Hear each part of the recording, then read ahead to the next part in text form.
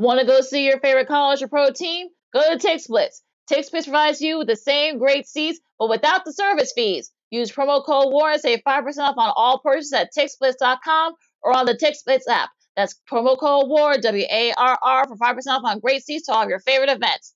Remember, TixSplits provides you with the same great seats, but without the service fees. That's TixSplits, TixSplitz.com. Visit today.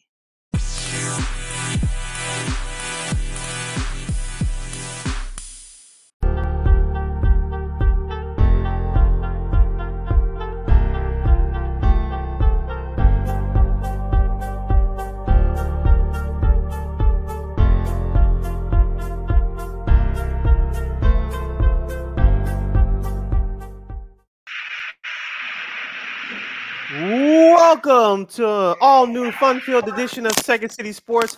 You real live and in living color right here on Sports Zone Chicago, along with Miss Lakeem McGee, which is she. I am Sydney Brown. Hey, that's me. You can follow yours truly on the Twitter and the IG at SidKid80. Once again, that's SidKid80. That's SIDKID80. That's SIDKID80.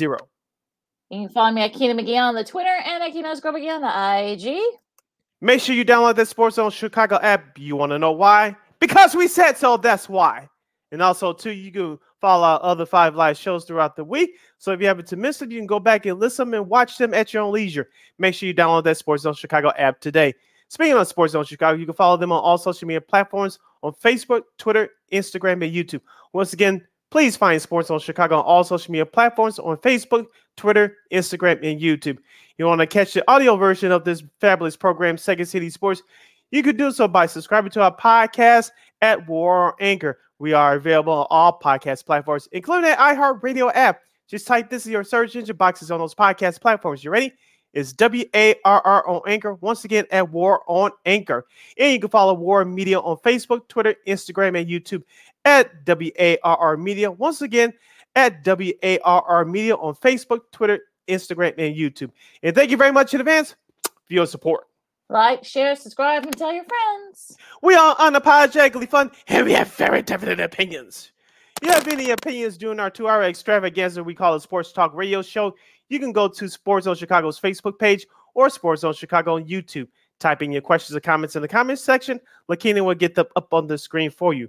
But if you decide to troll and or do something stupid, I've given Lakina full vote to give you fools to Bill and Beer boot. Bye-bye. And before we begin, we'd like to remind you that you can now catch Sports Zone Chicago on Roku TV. That's right. Sports Zone Chicago is now available on Roku TV. You already have a Roku television. Just tap into the sports section and download Sports Zone Chicago app today. That's right. Celebrate with the squad, as DeMar DeRozan and the Chicago Bulls are doing there in that beautiful picture for those of you watching on YouTube. Celebrate with the squad. Sports Zone Chicago is now on Roku TV. If you don't have a Roku TV, any device that you can watch us from, the tablets, your phone, or laptop, smart TV, smart TV, exactly, all that stuff. Yeah, just download that Roku TV app. Just tap into the sports section. Just add Sports Zone Chicago to the channel, and there you go. You can access Sports Zone Chicago's programming live and on demand 24 hours a day, 7 days a week, 365 days a year. So Sports Zone Chicago is now on Roku TV. I'm gonna get you to do that full time one day with the Roku TV.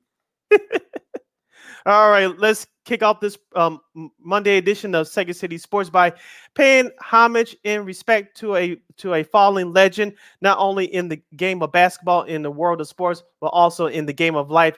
He is William Felton Russell, also known as the late great Bill Russell. He was born on February 12th, 1934. He passed away yesterday at the age of 88. He died peacefully alongside his family. He was an American professional basketball player who played as a center for the Boston Celtics of the National Basketball Association from 1956 to 1969.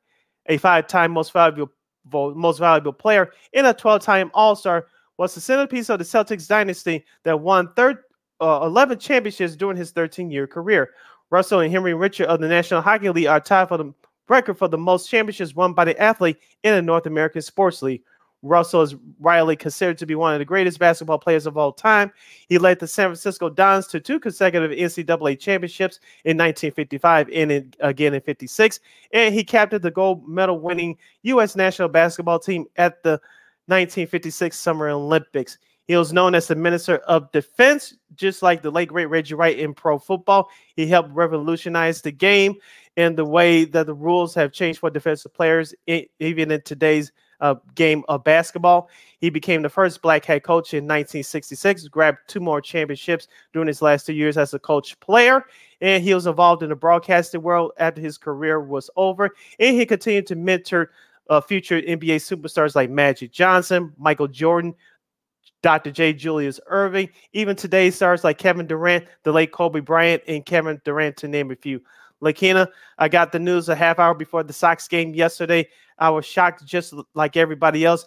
I respected this man both on and off the court, but we're going to talk about it. But what struck me most about Mr. Russell is not what he did on the basketball court. We could talk about that all day, but what's most important in my mind is what he did mentoring young players and mentoring people in his intellect, not just in the world of sports, but also in the game of life off the court. Yes, he's one of those sort of like athletes that transcend sports. I mean, we know all his great accomplishments. You know, he was 11-1 in NBA Finals, 12-time All-Star, 5-time MVP, league MVP. You know, he was elected to the Naismith Basketball Hall of Fame in '75, and of course, the NBA Finals trophy is named NBA Finals MVP trophy, I should say, is named after him. But everything he did off the court to kind of like, you know, fight for civil rights. Even recently, he was fighting for civil rights and whatnot with all the unrest that happened at the height of the pandemic. And of course, he shared and was very candid, very vocal about what he went through in Boston, where he was, he wasn't treated very well, going to restaurants and, buying houses and whatnot, and buying property because of the color of his skin. And of course, we all know the history of that. So he's one of those guys that kind of like sort of, goes through like on both sides. Went through multiple generations, like you said mentoring athletes. There was a video that went viral yesterday after news of his death. Him talking to Kobe Bryant. Yeah, I think it was like I don't know. I'm not sure what the year it was. I think that was Kobe's last All-Star game, I think.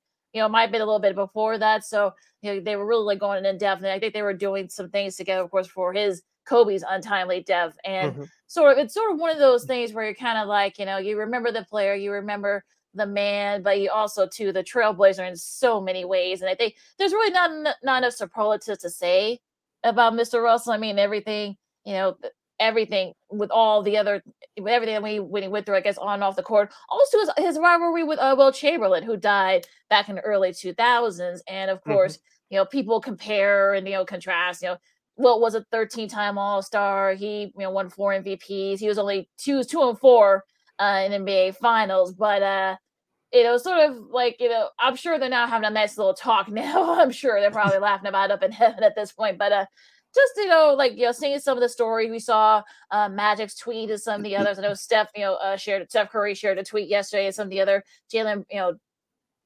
Jaylen Brown also as well and whatnot. So it's definitely, kind of like a guy that sort of transcends like multiple generations from your parents and your grandparents' age to now. And, to see even younger people know who he was and how much what he did and how much he kind of, transcended like everything that he did.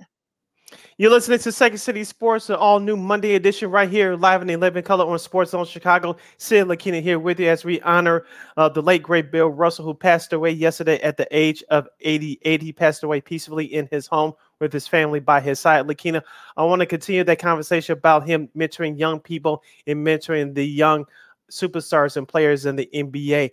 It was interesting to see those tweets yesterday with Steph Curry, LeBron James. Michael Jordan had a statement as well. I think you have it in front of you.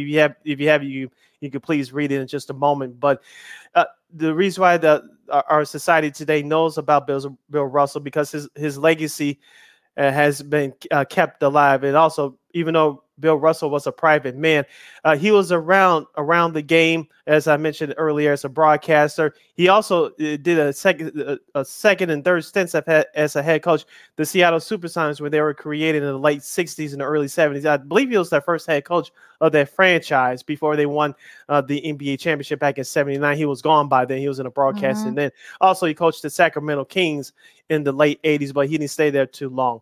But He was always around the game, dropping wisdom, as the kids would say, on the young players, and the young players respected that. He didn't come in trying to point his finger in their face. He wanted to pick their brains to see where they were in life and just have intelligent conversations. And young people respected that. People in general respected. He wasn't trying to come in there try to take over them to think the way he thinks, and that's not the man that he was. He respected everybody. He shared his wisdom with any and everybody that wanted to listen to him. He was a very thoughtful man, and people in general, not just young people, but people in society who have thought and who have character, really respected that about Mr. Russell. Yeah, it's well, and if you saw during like the 75th anniversary celebration, that during the this past All-Star game, I think he was right there. Everyone was there. He was sort of like that, just sort of like that mythical presence. All the players, yesteryear, and also too during his era, and also which unfortunately there are still a few left in during his era, but now the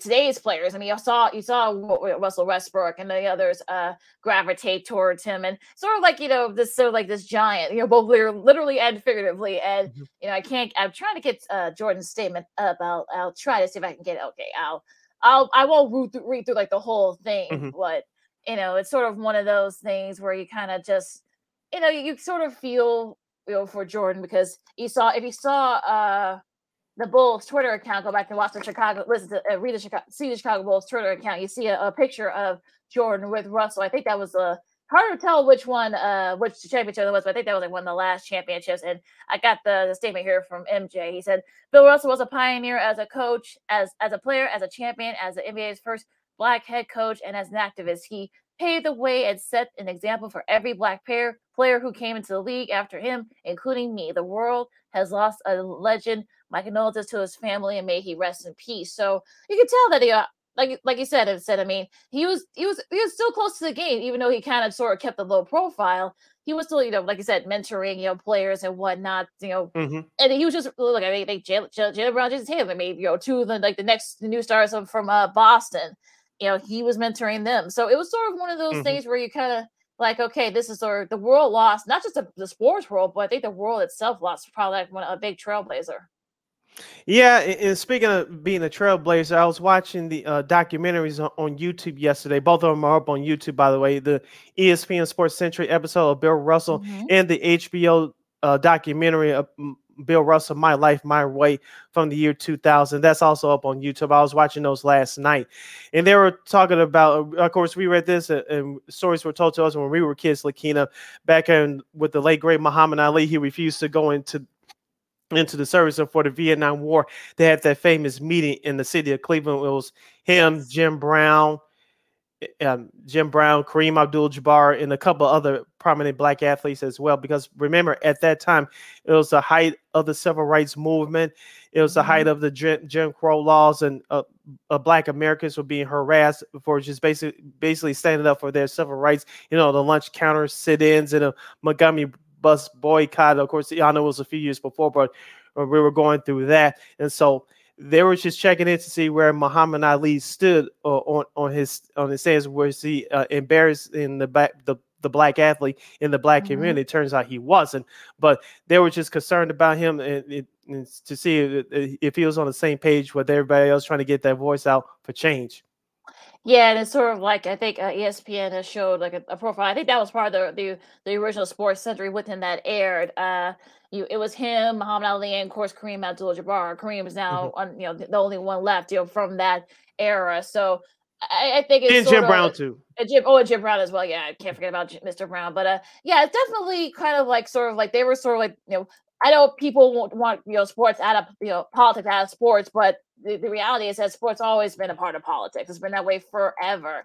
And we saw some of the various things, especially happening a few years ago with the George Floyd tragedy and that whole thing. So we saw all that kind of reemerge, and with all the today's players, or most of them, both males and females, doing doing protesting and registering their vote for the first time and whatnot. So I think it's sort of like he's kind of like sort of the guy that's definitely kind of like sort of paved the way for folks. I mean, I think we could probably say for a few years, other players weren't doing that, but today's players seem like they're kind of picking up the slack. So he's definitely, I think, sort of paved the way for a lot of that, sports and activism and everything else. Mm-hmm. And then we saw, if you guys saw the the Celtics Lakers, 30 for 30, trilogy. I'm sure they talked about those first early days, with the civil rights movement and everything, Bill Russell went through and whatnot. And, Sid, just mentioned it with all the riots and everything else, especially in Boston.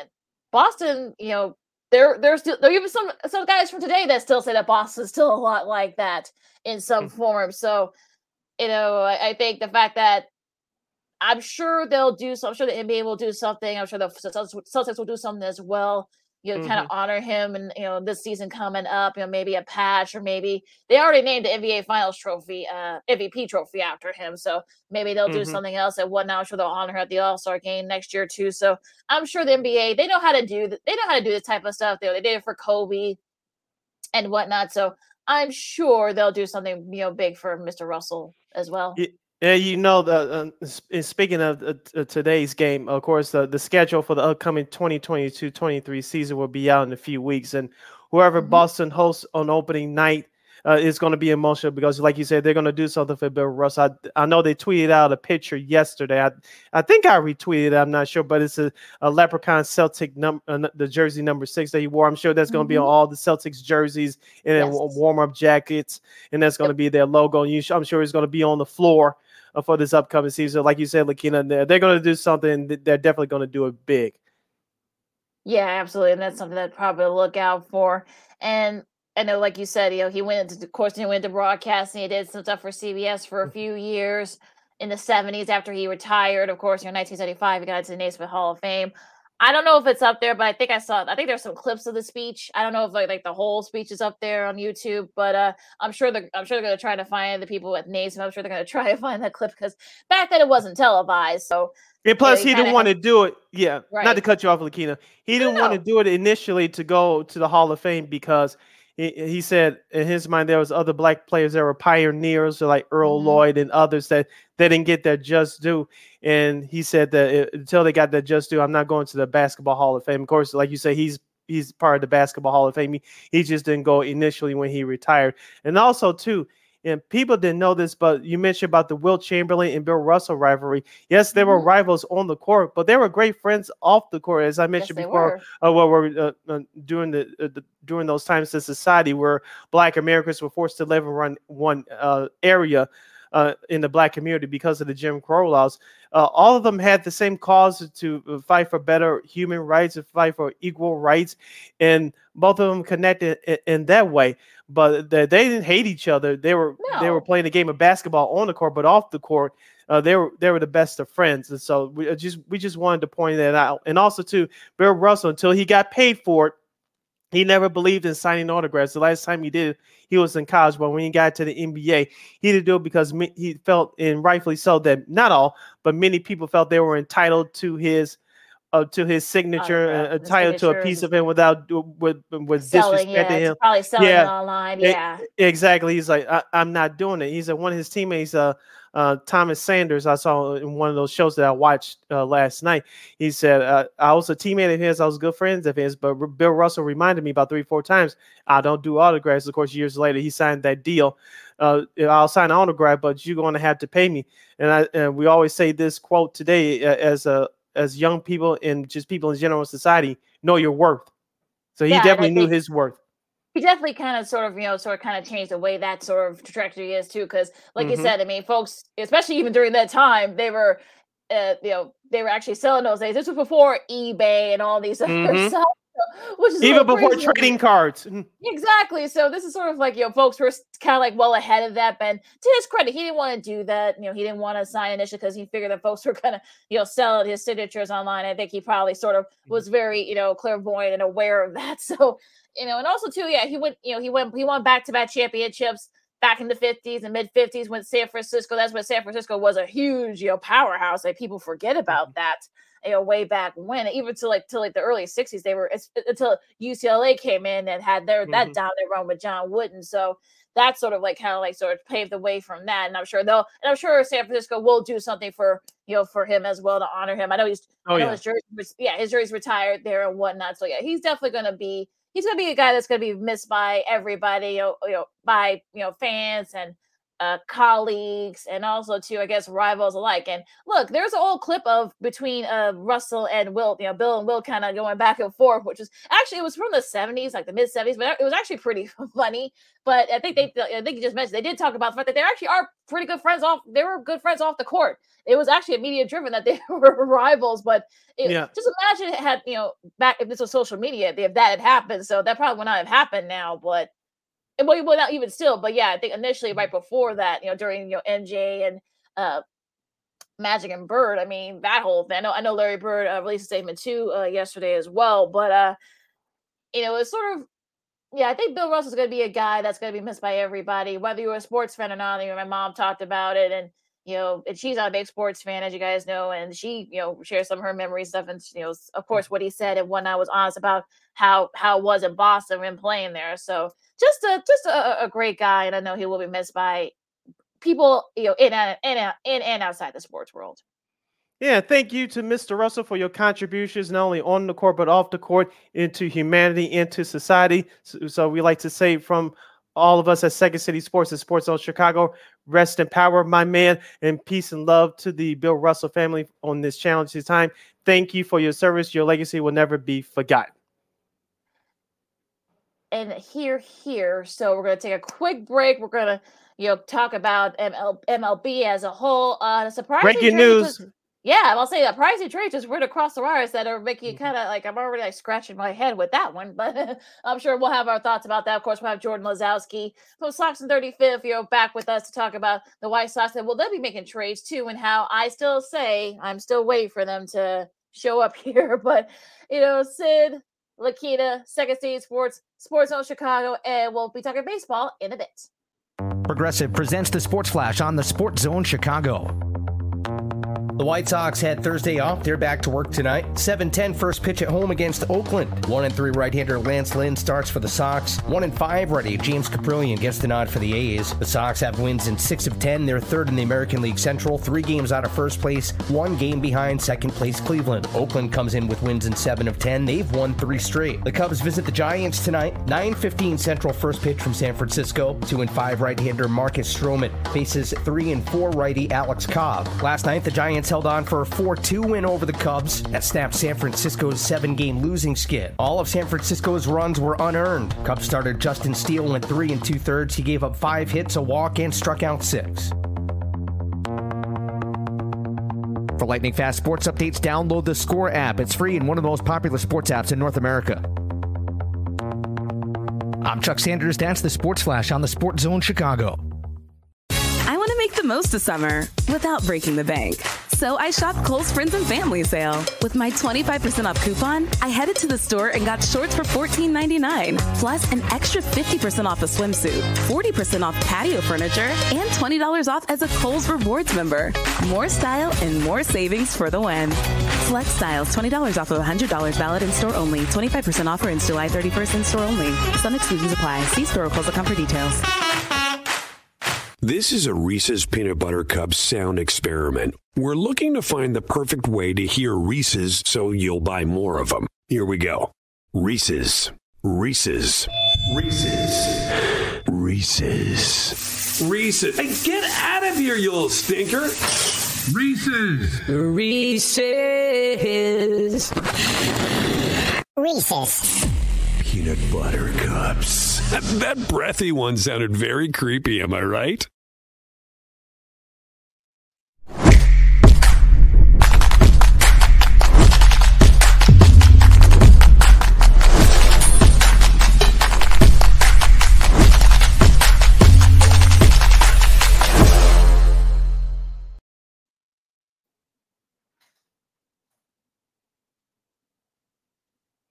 Welcome back to Second City Sports, the Monday edition. We're live in 11 color right here on Sports Zone Chicago. I'm Sid, that's Lakina. You can follow yours truly on the Twitter and the IG at SidKid80. Once again, it's SidKid80. That's SIDKID80. That's SIDKID80. You can follow me at Keenan McGee on the Twitter and at Keenan_McGee on the IG. We got less than 90 minutes left of this extravaganza we call a Sports Talk Radio Show. You have any questions or comments for us, you can go to Sports Zone Chicago's Facebook page or Sports Zone Chicago on YouTube. Type in your questions or comments in the comments section. Lakina will get them up on the screen for you. And don't forget, you can catch Sports Zone Chicago also on Roku TV. If you have Roku television, just go and tap into the sports section, download that Sports Zone Chicago app today to access our programming. If you don't, you can download that Roku TV app on all streaming devices. You can catch it right there. That's right. Let's celebrate. Sports Zone Chicago is now on Roku TV. You can access our programming live and or on demand 24 hours a day, 7 days a week, 365 days a year. So get with the program. Sports Zone Chicago is now on Roku TV. Lakina, let's talk baseball before we get to Cubs and Sox. We have breaking news. If you have more details, please share with us, Lakina. But all-star closer Josh Hader from the Milwaukee Brewers no longer in north of us here in Chicago. He's not part of the Wisconsin State anymore. He's headed towards the West Coast in the San Diego Padres. Yeah, Jeff Passan just released his tweet about 15 minutes ago. The return, for Hader to Milwaukee is huge. They got a couple of prospects, from the Padres. Lefty pitching prospect Robert Gasser, Esteury Ruiz, was outfielder, right-hander Dinelson Lamet, and also two left-handed closer Taylor Rogers, amongst some of the others. Hader will be a free agent at the end of next season, 2023, and I'm already seeing some tweets, and including myself too, at Keenan McGee, with the Barney Rubble gif with him, scratching his head from one of the specials that they did. Mm-hmm. But this is the Brewers know that they're in first place in the NL Central, right? Like, did I miss something? I don't know. Did I miss something? Or were they Wait, what? Can you make sense of this? Because I'm still trying to process this. I'm sure Brewers fans are too. Yeah, I was going to ask you, we were going to break down the question of why did Josh Hader was traded. You just said it. He's a free agent after next season. I'm sure that they couldn't come up with a contract extension, or they think that they just couldn't afford him. So let's say, well, let's just get rid of him now. And just from a fan's perspective, why was his trade made? You in first place over the St. Louis Cardinals, I believe, by 3 games. We'll give you the weekend wrap-up coming up in a few minutes. But you're in first place in the NL Central. The Cubs are not a threat. We know Cincinnati's not a threat. Pittsburgh's not a threat. So it's between you and the St. Louis Cardinals. Why do this now? I know they're not as great as their record is at this point a year ago, but they still have a good starting rotation. The bullpen, even though they were struggling towards the All-Star break, he's still one of the best bullpens in the league. And my guess is just because, as you mentioned, he's a free agent after next season.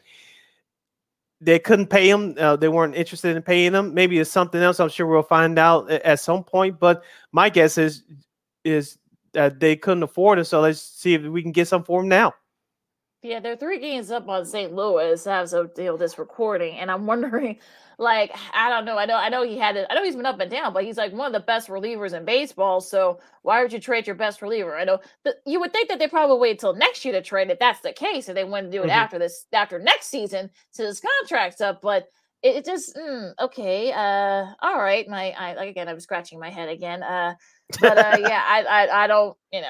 This is just sort of one of those every trade deadline of every sport. There's always at least one trade that kind of scratches your head. We got a couple more days before MLB trade deadline, which is Thursday. But this is definitely going to be Tuesday. Well, tomorrow. Actually, tomorrow, if you're thinking about it, tomorrow is the 2nd. But it's definitely a head scratcher. But okay, I guess. Yeah, so like I said, we'll see. Will more details come out of this trade? Once again, Josh Hader, the All-Star reliever, formerly of the Milwaukee Brewers, has now been traded to the San Diego Padres. Lakina, what do you think about Castillo, the stud pitcher for the Cincinnati Reds? No more. He was traded over the weekend to your Seattle Mariners. Mariners starting to make some moves. Yeah, we called that Sid during on Friday. Yes, he was a guy Okay. that's going to be out that was out there, and I think this is definitely somebody that they needed. They lost 2 out of 3 to the Astros, but they think and also too our guy Julio Rodriguez, he's going to be on the IL with the wrist, so Yeah. he's gonna be gone for a little bit. So they really need this. I think he makes his debut tonight, I think, against the Yankees. So they start a East Coast road trip. The Mariners do. So this is a good trade. That was actually one of their Achilles heels. We know how much depth they have and whatnot, but pitching has always been an issue for them the last few years. We saw it in the 2 Astros series in the last couple of weeks. So I think having Castillo there who's a proven pitcher and whatnot, who's a proven starter, who is sort of he was winning a couple of All-Stars.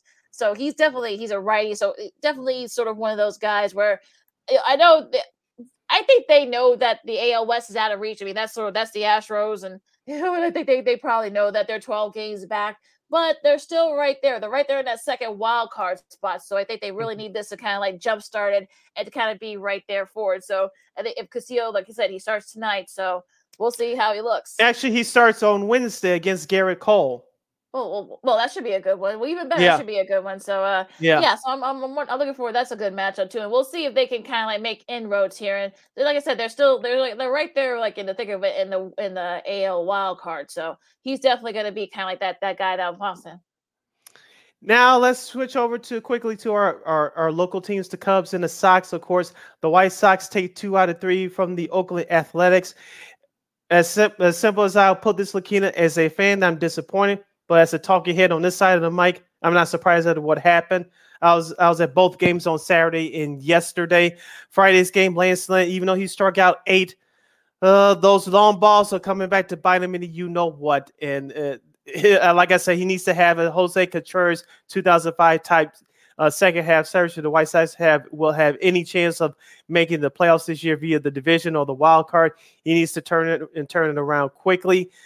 On Saturday, Johnny Cueto looked like he was about to pick up the same disease, but he settled in, and then the Sox came back to one thanks to Gavin Sheets and Adam Engels, game-winning run in the ninth inning after a wild pitch. Then, of course, yesterday you saw the Sox. They didn't score as many runs because they didn't have to.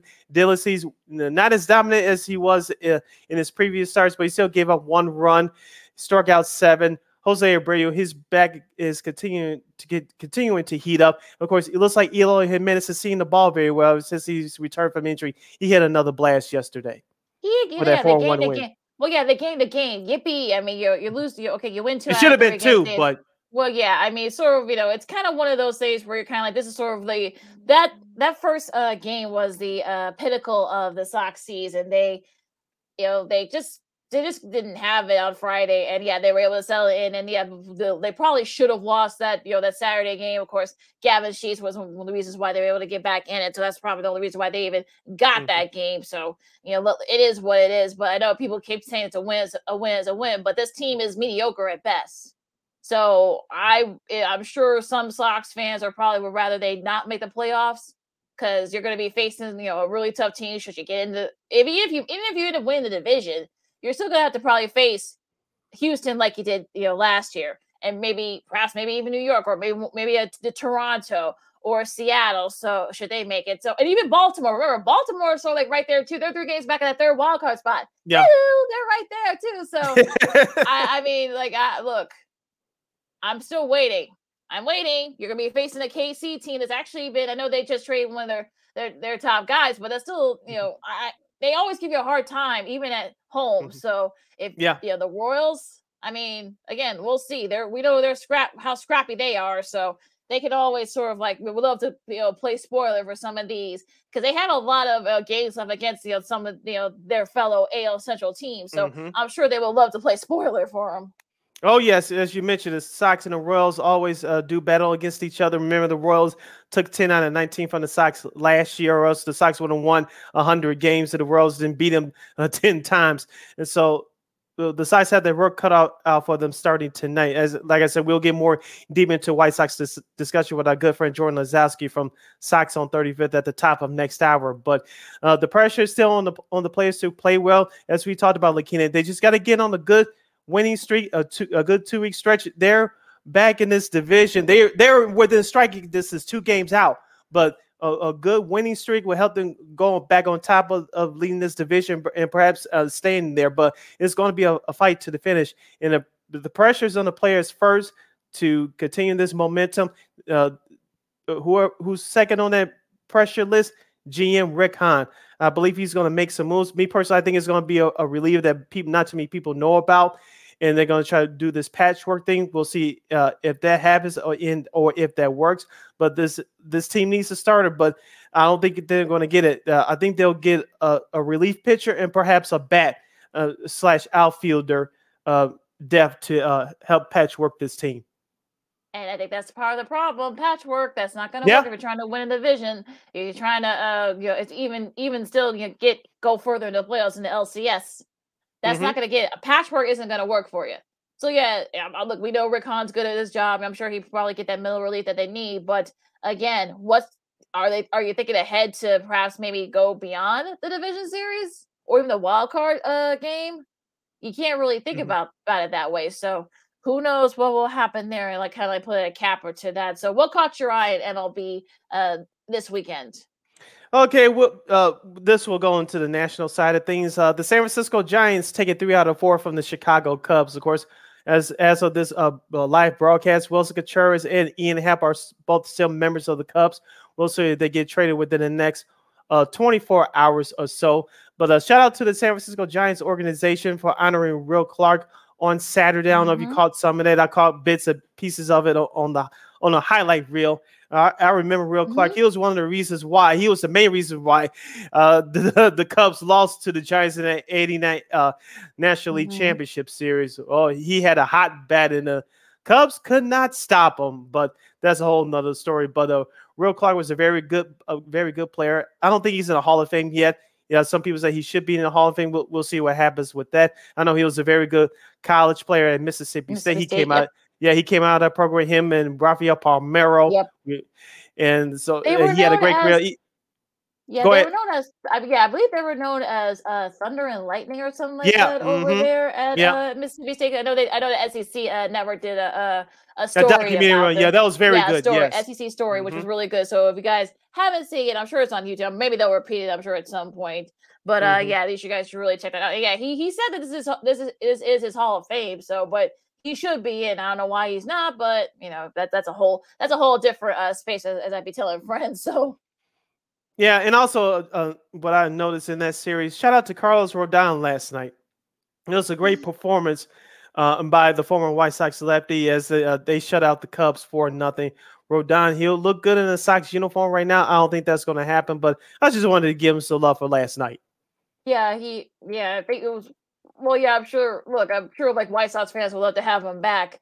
Because unfortunately, the Giants are not in contention. They're 17 and a half back, and I think they're 5 or 6 games out of the wild card. So he'll probably be on the move again. Like I said, I don't know if who could probably pick him up, but he was definitely dominant. You saw a little bit of that, and I'm sure White Sox fans would love to have Mr. Rodon in that. So he's 9-6, but it'll be interesting to see if he does get moved, because I think a lot of teams would love to. The Yankees and whatnot. So sure that they would, guys that probably would love to, have his services and whatnot. So yeah, so a solid start by him yesterday, and sort of, I don't know, the judge, the court is in session, as they say. A Aaron Judge, I think they're sort of he's kind of the leader in the clubhouse for MVP. He reached 40 home runs. He also had another multi-home run game over the weekend too, against the Royals, even though the Royals actually kind of gave, the Yankees all they could handle. So it's kind of one of those things where he's the first most by Yankee has ever had in a single season. And it's sort of crazy how some of the numbers that he had. He's the first player to reach 40 home runs by the end of July since 2001, where Barry Bonds and Luis Gonzalez both did so. And the only other Yankee to do that was Roger Maris and Babe Ruth. So continues to be, sorry about that, as Judge continues to kind of show you why he's right there, in the thick of it for AL MVP honors. Also, too, they're doing it without Giancarlo Stanton. As I mentioned on our last show on Friday, he's Mhm. out on the IL for 10 days. Hopefully, he can return because, as we said all season, Lakina, if both Aaron Judge and Giancarlo Stanton both stay healthy, the Yankees can go far. Now, not too many people expected them to have the a strong start they did to start the season, but they've maintained it up to this point. Yeah, it's just amazing what the Yankees been able to do. Like I said, like we say though, they need pitching though. So hopefully, I know they made some inroads. They got a reliever from the Cubs. So yesterday, or earlier about an hour ago. So we'll see if they make any more moves. And shout out to James Outman from the Dodgers. In his first at bat, his first swing, his first big plate appearance in the big leagues, he hit a home run, had 3 RBIs and 3 other hits as well. As the Dodgers take 3 out of 4 from the Rockies, exercising that little house of horrors there at Coors, because that's been sort of like a big, kind of like kryptonite this season. So they won 3 out of 4, so Dodgers fans can relax now. But what do you think about his performance? Oh, shout out to the young men. It's, like all the other major leaguers, they work so hard to get up to the show, as the kids would say. Great job by him. Like you mentioned, the Dodgers. They're trying to hold off the San Diego Padres. We'll get to them in just a second, but they're trying to hold out the Padres for the NL West title. And like you mentioned, Colorado is one of those teams, just like everybody else who are bottom feeders. They're trying to play spoiler to those top contending teams. And so the Dodgers went in there and took care of business. And we'll see what happens with the Dodgers going forward. What kind of moves will they'll be making between now and tomorrow afternoon at 5 p.m. You would think Walker Buehler, he's as of right now, he's their starting pitcher. He's due back in September. Everything goes according to plan. You still have Tony Gonsolin. You still have Anderson. You still have Clayton Kershaw, who hasn't gotten hurt yet, so they're lucky right there. But if you're GM Andrew Freeman, you think you would try to at least get one more starter if you can. Yeah, they also get a reliever too. That's been sort of an issue there. Get that middle reliever there too for the Dodgers, and we'll see. Like I say, they got about 29 out, like 28, 29 hours or something like that. To have it, because like I said, it's not till 5. So I'm sure they'll have more news on that and such. So we'll see if there's any more, other things going on here. But what else sort of caught your eye in MLB? Apparently, Mike Trout could be turned sometime this season. That back, I mean, that you feel for him because he's actually on his way. He's seen a specialist. He just saw a specialist, and you kind of feel for him. And he's done exercise and whatnot. It hasn't healed up. So just you feel for him, and because one of the best players in the league, one of the most recognizable players in the league, and now he's going through this. It's just terrible what he's going through. He might have to be a career DH at this point if that back doesn't continue to get better. It's a shame. He's been the face of that franchise for his whole career. He's only had 1 playoff appearance, and that was a quick 3-game sweep of thanks to the Kansas City Royals, who were going to go to the World Series that year. Of course, the following year they would win it all.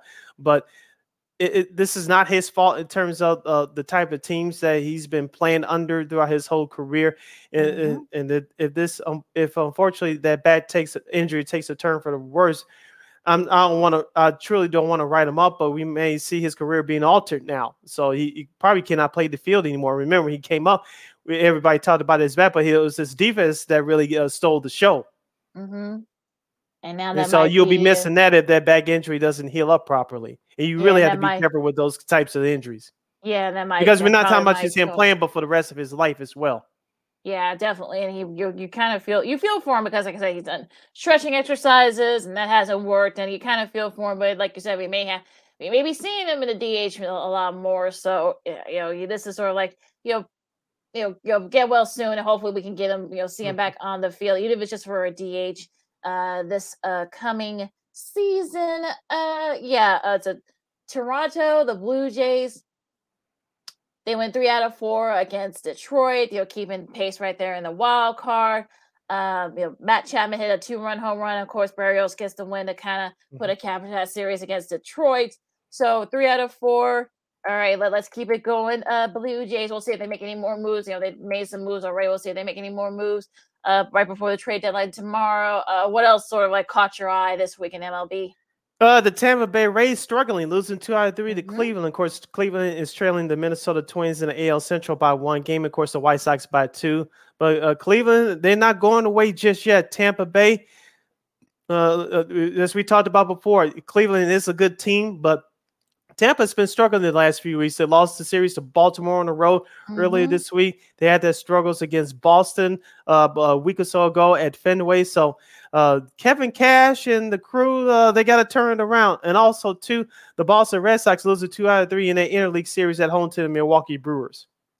And I think that's sort of the thing that might sort of put a cap on that. We saw them, they traded JD Martinez already. So there might be more guys on the move for the Red Sox. So if that doesn't, pick up right away. Of course, shout out to Justin Verlander. He finished the month with a 1.81 ERA. This season, that's the second lowest qualified ERA entering August by a pitcher 39 or older. Of course, Roger Clemens did it in 2005. It was a 1.46. So what do you think about Verlander, what he's done at his age after also coming back from injury from last season? Yeah, it's nothing short of remarkable. As you mentioned, he had Tommy John surgery a couple of years ago, especially for a player like him at his age. Most people would write him off and say, oh, you did a lot in your career. You don't have nothing else to prove, and you should just hang it up. But he said, no, I still got something left in the tank. As long as I'm still pitching at my highest form, I still have value. And he's brought value to the Houston Astros. I know he has his World Series ring via 2017 on that squad, but he's still one of the best young pitchers in the league. He's up for the Cy Young Award. He's a candidate in that, and so he's been at the top of that rotation for the Astros for the last couple of years. So as long as he can pitch at a high level, obviously healthy, then keep it going. Yeah, it's just amazing what he's done at his age. Coming back from Tommy John, I don't think anybody thought that he could come back, especially at his age, from a surgery like that. So just the fact that amazing what he's been able to accomplish and have a strong ERA and be right there in the thick of it for AL Cy Young. And also too, one of the reasons why the Astros are in first place and well ahead in the AL West. So just amazing and what he's done and his accomplishments. So let's see here. Of course, the Juan Soto rumors, haven't gone away and such. So it's sort of you don't say. Yeah, I mean, so it's crazy. Some of the teams, I know I've seen, like you said, the Dodgers and Yankees, and those are kind of the main ones. Some people say the Brewers might try to make a go at it. So what do you think? Will he be traded? Will Juan Soto be traded by tomorrow, Tuesday? No. Will he be traded this offseason? Yes, just like we talked about on our last show on Friday, Lakina. The market will be set by then because as of right now, teams feel like they're being rushed, so they'll have to oversell to get Juan Soto. During the offseason, the market will be set. You can take your time with this. You don't feel like you have to be rushed, and so you can't get anything by these general managers. So I think Juan Soto will be traded. It just won't be by tomorrow. I'll be shocked if it was by tomorrow. You see any other big names that are going to be on the move tomorrow? I'm still waiting for Wilson Contreras. I know there's a bunch of teams that have been calling for him, in particular the New York Mets and the San Diego Padres. We'll see what happens with that. David Robertson, I think he could be the next one to get moved. I know the White Sox could use him, and there's a few other teams that could use him. Minnesota Twins, perhaps the Cleveland Guardians could use him. So I expect David Robertson, the closer of the Cubs, to be moved. Ian Happ is 50-50 whether he gets moved or not. I know many people in Chicago expect him to get moved, but he's drawn some interest, so he may go tomorrow as well. So many names. We'll see if there'll be any big moves tomorrow. Of course, we'll keep you guys updated, abreast, of course, here on Second City Sports and on Sports Zone Chicago as well. Some other shows, I'm sure we'll mention it as well. So Sid, let's talk about this week's games. Some really good series coming up. Yes, starting with the White Sox tonight, they'll host the Kansas City Royals for 3 games. That's at 7:10 p.m. The Cincinnati Reds and the Florida Marlins will do battle in South Beach. The New York Mets will travel to our nation's capital to take on the Nationals in the NL East rivalry. The Mets are trying to hold out the Braves in the NL East division. Of course, you mentioned the Yankees and the Mariners will start their 3-game series tonight. Luis Castillo, as we mentioned, he'll pitch on Wednesday afternoon versus Garrett Cole at Yankee Stadium. Arizona will visit Cleveland to take on the Diamondbacks. The Diamondbacks will visit Cleveland to take on the Guardians. If you're a White Sox fan, you're rooting for Arizona. We'll see what happens in that series. The Minnesota Twins, who lost 2 out of 3 to San Diego over the weekend, they'll return home at Target Field to host the Detroit Tigers for 3 games. It's not as easy as you think. Remember, Detroit took care of them the last time they were at Target Field over a month or so ago. So we'll see what happens with that. Boston and Houston Astros would do battle. The first game is tonight at 7 o'clock on ESPN. I believe locally on NESN in Boston, Kevin Millar, who resides in Texas, will be a part of the Boston TV crew for that 3-game series. I really like Kevin Millar. He does a great job on MLB Network with Intentional Talk, along with Chicago's very own Steven Nelson. So Kevin Millar will be part of the NESN crew on the Boston TV side for this series. And then, of course, you have Baltimore at Texas against the Rangers. Of course, the White Sox will visit Texas starting Thursday on the road for that series. Colorado and San Diego will do battle tonight on the West Coast. And then you got the LA Dodgers and the San Francisco Giants. 2 teams that cannot stand each other will do battle starting tonight by the Bay. Remember, a week or so ago, after the All-Star break, the Dodgers swept the Giants at Dodger Stadium 4 straight games. And cap off some of the other series. This will be a doubleheader tomorrow, that Colorado-San Diego series. That first game will be at 3:10 ESPN Plus. Then you got this really good one. We talked about it a little bit. Toronto and Tampa. Toronto trying to keep it on the roll, and Tampa really needs to kind of get something going here if they want to be kind of like right there in the AL East. And of course, Oakland and the Los Angeles Angels of Southern California, or Orange County, depending on how you look at it. And of course, you got Philadelphia and Atlanta. They start their series. I'm sure Philadelphia trying to keep pace in the NL wild card, while Atlanta's trying to keep pace with the Mets in the NL East, I should say. I think that's really. I think you covered the others. Yeah, series. The Brewers and the Pirates start tomorrow. And that should be interesting. Well, of course, Brewers without Josh Hader. I mean, go figure with that one. Still trying to figure that one out, but that's a whole different thing. Yep. Hour number 1 in the books. Hour number 2 straight ahead as you're listening to Second City Sports on Sports Zone Chicago. I'm Sid Deslakina. When we return, hour number 2 kicks off with our good friend, Mr. Jordan Lazowski from SoxOn35th.com. He'll give us the latest on the Southside Hitmen. We'll have our Old School TV Monday Salute. We'll have some news for you around the football gridiron and a whole lot more. Don't you move a muscle. You're listening to Second City Sports, the Monday edition, live in the 11 color, right here on Sports Zone Chicago. Progressive presents the Sports Flash on the Sports Zone Chicago. The White Sox had Thursday off. They're back to work tonight. 7:10 first pitch at home against Oakland. 1-3 right-hander Lance Lynn starts for the Sox. 1-5 righty James Caprillion gets the nod for the A's. The Sox have wins in 6 of 10. They're third in the American League Central. 3 games out of first place. 1 game behind second place Cleveland. Oakland comes in with wins in 7 of 10. They've won 3 straight. The Cubs visit the Giants tonight. 9:15 Central first pitch from San Francisco. 2-5 right-hander Marcus Stroman faces 3-4 righty Alex Cobb. Last night, the Giants held on for a 4-2 win over the Cubs that snapped San Francisco's 7-game losing skid. All of San Francisco's runs were unearned. Cubs starter Justin Steele went 3 2/3. He gave up 5 hits, a walk, and struck out 6. For lightning fast sports updates, download the Score app. It's free and one of the most popular sports apps in North America. I'm Chuck Sanders. That's the Sports Flash on the Sports Zone Chicago. I want to make the most of summer without breaking the bank. So I shopped Kohl's Friends and Family Sale. With my 25% off coupon, I headed to the store and got shorts for $14.99, plus an extra 50% off a swimsuit, 40% off patio furniture, and $20 off as a Kohl's Rewards member. More style and more savings for the win. Select styles, $20 off of $100 valid in store only. 25% offer ends July 31st in store only. Some exclusions apply. See store or Kohl's.com for details.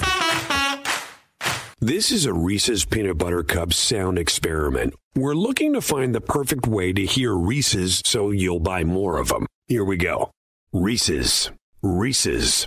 Reese's. Reese's. Reese's. Hey, get out of here, you little stinker. Reese's. Reese's. Reese's. Peanut Butter Cups. That breathy one sounded very creepy, am I right?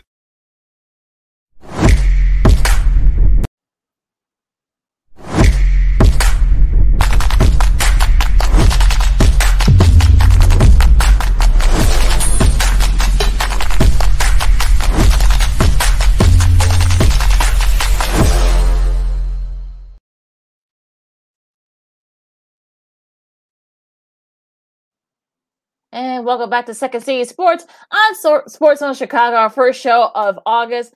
My name is Lakina McGee. You can follow me at Keena McGee on the Twitter and at Keena_McGee on the IG. You can follow yours truly, Sydney Brown, on the Twitter and the IG at CK80. Once again, it's CK80. That's SIDKID80. That's SIDKID80. We have less than an hour left of this extravaganza we call a Sports Talk Radio Show. You have any questions or comments for us, especially for our next guest coming up, you can go to Sports Zone Chicago's Facebook page or Sports Zone Chicago YouTube. Type in your questions or comments in the comments section. Lakina will get them up on the screen for you. Before we continue, we must remind you that Sports Zone Chicago is now available on Roku TV. That's right. Sports Zone Chicago can be accessed on Roku TV. You already have a Roku TV. Just tap into the sports section, and you can go type in Sports Zone Chicago to download that app today. That's right. Liam Hendricks loves it, and you should too. Sports Zone Chicago is now on Roku TV. If you don't have a Roku TV, wherever you have a streaming device, just download that Roku TV app. You can access all our programming right there. 24 hours a day, 365 days a year, 7 days a week. You can access Sports Zone Chicago live and on demand. And kicking off hour number 2 of this fabulous program to talk White Sox and what can they possibly do by tomorrow's trade deadline is our good buddy from Sox on 35th. He is the one and only Mr. Jordan Lazowski. Jordan, welcome back to the show, my man. How are you? Hey, thanks for having me back. It's good to be on. Always a pleasure with you too. So looking forward. Always. Yeah, no problem. Yeah, no problem. Thanks for taking the time. Before we get started, we just want to say congratulations to you guys and, of course, Sox in the Basement. We had Chris Laununi on last year doing our preview show. Congratulations to you guys for striking a deal with NBC Sports Chicago. You can now see this lovely young man on your television all the while too, outside of Sox math. So, congratulations to you guys on that. I appreciate it. Yay. I appreciate it. Thank you. Yeah. So let's get started. Jordan, I was there yesterday and Saturday. As a Sox fan, I was disappointed, but as a talking head on this side, as you well know, I expected the Sox to take two out of 3 from Oakland, especially given the way this team has been playing all year. It should have been a sweep, but the Sox will take 2 out of 3 and gain 1 game behind off the Minnesota Twins as they lose 2 out of 3 at San Diego. So Cleveland trails Minnesota by 1 game, while the White Sox trail the Twins by 2 games. Give us your assessment about this past weekend series against Oakland. Yeah, you got to win these games. Like everyone keeps saying, this is the easy part of your schedule. This is where you're going to make up the games, and you got to go out and do it. And was it the prettiest at every point? Hardly at all. Like there were no true like, oh yeah, this is the team that's going out and taking care of the second worst team in the American League. So it's still frustrating from that aspect. Don't get me wrong, but wins are wins. You need them at this point. You just need to keep stacking them. Now you get the Royals, you got the Rangers after this. It's like now is the time to stack them. And even though it wasn't super comforting in terms of how they got the wins, they got the wins at the end of the day. Yeah, I'm still waiting for Jordan. You see my tweets. I'm still waiting for okay, this is the easy part of their schedule, everybody. Right. Okay. Okay, convince me that they're gonna take over the AL Central lead and not relinquish it. Convince me, please. It comes from 2 aspects. The first is this team is too talented to continue to do this. Like it still feels like we're just waiting and waiting and waiting. It may never come, but it's like you saw the talent last year. It's hard to just say it's never going to come. And even if you say, okay, they just keep playing at the same level they've been playing at, maybe they get a little bit better with the easier schedule. The reality is the Twins and the Guardians are also not good. One of them should have run away with this division at this point. And the fact that they haven't tells me and should tell White Sox fans, you still have a chance. There may not be a runaway in the division just because no one seems ready to take it away, but you're still 2 games out and you really haven't played good baseball all season. That should give you some sort of hope. It's they'll eventually figure it out, or just the Twins and Guardians won't figure out, and the Sox kind of sneak their way in. Because if you look at on paper, it's still the most talented of the 3 teams. talk to us about your guy, Dylan Cease. He has now 11 wins on the season. I know he didn't have the greatest of performance yesterday, but he still gave up only one earned run. He's one of only 2 pitchers to ever do that in his last 12 starts, I believe it was. I know he gave up the early home run, but I wasn't worried like some Sox fans were yesterday. So like I said, the Sox offense did show up and they helped out Dylan Cease, and Dylan Cease qualified for the win and he got it. But talk to us about Dylan Cease. You can see that he really changed his mechanics a little bit from 2 years ago to last year, and then he's still continuing to be more dominant this year than he was at this point last year. Yeah, he's a different pitcher every year. It's from a mechanical basis, but also the way he attacks the zone changes. The way he throws his slider changes. The way he attacks hitters and counts changes. Like, confidence in throwing a 3-2 slider is something you probably wouldn't have seen a few years ago. So it's mechanics based, it's stuff based, but it's also just having the confidence in your stuff to go out there and say, I'm better than every single one of you guys in the lineup, and pitching as such. So it's been a joy to see from that aspect, truly, because when you have stuff that's that good, it's only a matter of time until you eventually figure it out. How about, to follow up on that, how does he have a realistic shot to perhaps getting the AL Cy Young, or at least being kind of right there as among the finalists? He's top 3, top 5 at this point still, I think. Shane McClanahan out in Tampa Bay and Justin Verlander in Houston. Those are your other top 2 right there. So it's going to come down to these last 2 months. If you continue to do what you've been doing, yeah, you're going to put yourself in a position to potentially be top 3, top 5 Cy Young. It'll be hard to say. No one's really pulled away yet. So it'll be these last 2 months to say, like, oh, here's the clear-cut favorite. It'll be interesting. I'm excited because it's been really good baseball from him. Our guy, Jordan Lazowski for Sox on 35th, is joining us right here on the Monday edition of Second City Sports. We're live in the living color right here on Sports Zone Chicago. Sid LaKinney here with you talking White Sox baseball. Jordan, let's go over to the White Sox office. Like I said, for yesterday's game, they didn't need a lot, but they did enough just to get by Oakland to take the series. One of the players I want to talk about is Eloy Jimenez. Ever since his return from injury, pick which time, but we'll focus it on this go around. It looks like he's starting to see the ball well. His first couple at bats, he nearly got it out, but in the first pitch in the 7th inning yesterday, he finally got one. Now, can we finally say that Eloy Jimenez is back, or do we need to see him continue to do this for the next several games? I hope so. I think the more data you have to say, yes, this is for sure him, the better. But he's looked good since coming back. He's hitting the ball with authority the opposite way. He's not trying to pull everything, and what he does pull goes out of the ballpark. So he has a good approach currently. It's going to come down to, do you continue to adjust as the league adjusts back to you, and do you continue to stay healthy? It's the biggest thing. You can't get in a rhythm if you're not on the field every day. And that's what it's going to come down to for him. So I'd like to say yes, because the approach has been good, but you got to stay on the field. You got to keep racking up those ABs. And he hasn't hit his face across any fences. Yay! Exactly. Baby steps. Yes, baby steps. Baby steps. Now, for me, Jordan, I think one of the reasons that the Sox are where they are is because of the miscues on defense. Like, whether it's someone kicking the ball, or Leury Garcia, what he did trying to outrun our Coors and whatever, who knows what happened there. Now I'm hoping they can bounce back. Kind of that's just sort of like weird. Like, I don't want to say like your basic things that you should learn in Little League or something, or A ball. Can they avoid making those silly mistakes that have been plaguing them? And that's probably why that's where they are right now. One of the reasons.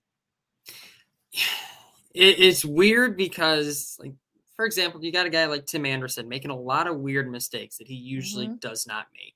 So you want to say, yeah, these guys aren't going to keep making these mistakes. They'll figure it out. Like, you're going to get what you're used to from these guys. But at the same time, there's been undisciplined play in terms of getting picked off of bases. Just the way they approach at bats, the way they approach fielding balls in the outfield, and kind of just attacking baseballs and giving up extra bases. There are things to clean up, and I'm hoping they look at that and they say, okay, there's a lot we're losing on the margins here. That's the difference between a couple wins and losses here and there at the end of the day. So what can we clean up there and kind of help out? So I think it's something where they're going to have to focus on it. when it comes to, let's just say they get in October, teams will take extra bases. Teams will make you pay for your mistakes more than maybe an Oakland Athletics team will make you pay. And speaking of the outfield, Jordan, I want to focus on Luis Robert. Of course, he missed the last 3 games at Minnesota before the All-Star break. Hasn't played since due to lightheadedness. He was supposed to return off the injury list on Friday, but he missed the last couple of games in his rehab start. I don't want to put this out there, but let me just first of all say this. I hope he gets better as a person and his health-wise. Obviously, that's way more important. But I don't want to put this out there, but I have to just for a journalistic perspective. Do you think that Luis Robert, we may have seen the last of him this season, or do you think he'll still make an appearance before the season concludes? Probably not. I think he'll be back sooner rather than later. I think the team has continued to put him out there. He's taken a couple rehab starts down in Charlotte. So I think there's an optimistic sense that he should be back. And they really haven't given the impression that he won't be. So I think they're taking it day by day, week by week, something where you can't figure out exactly what's happening. It's tough, but you hope being a younger ball player, kind of the health eventually corrects itself in some ways. But I don't think it's something where we should worry that he's going to be out for too much longer of a time just yet. Again, it'd be something where they'd have to let us know that for sure.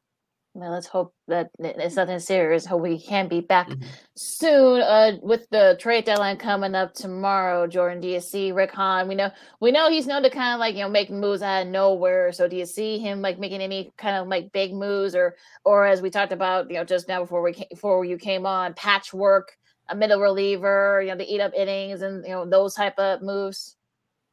Yeah, I mean, they've mentioned relief pitching, right field, and second base. So it feels like we've talked about this a lot every single season, and we go through the same things every single season. But left-hander relief pitching is an obvious one because Aaron Bummer's hurt. Tanner Banks really hasn't produced.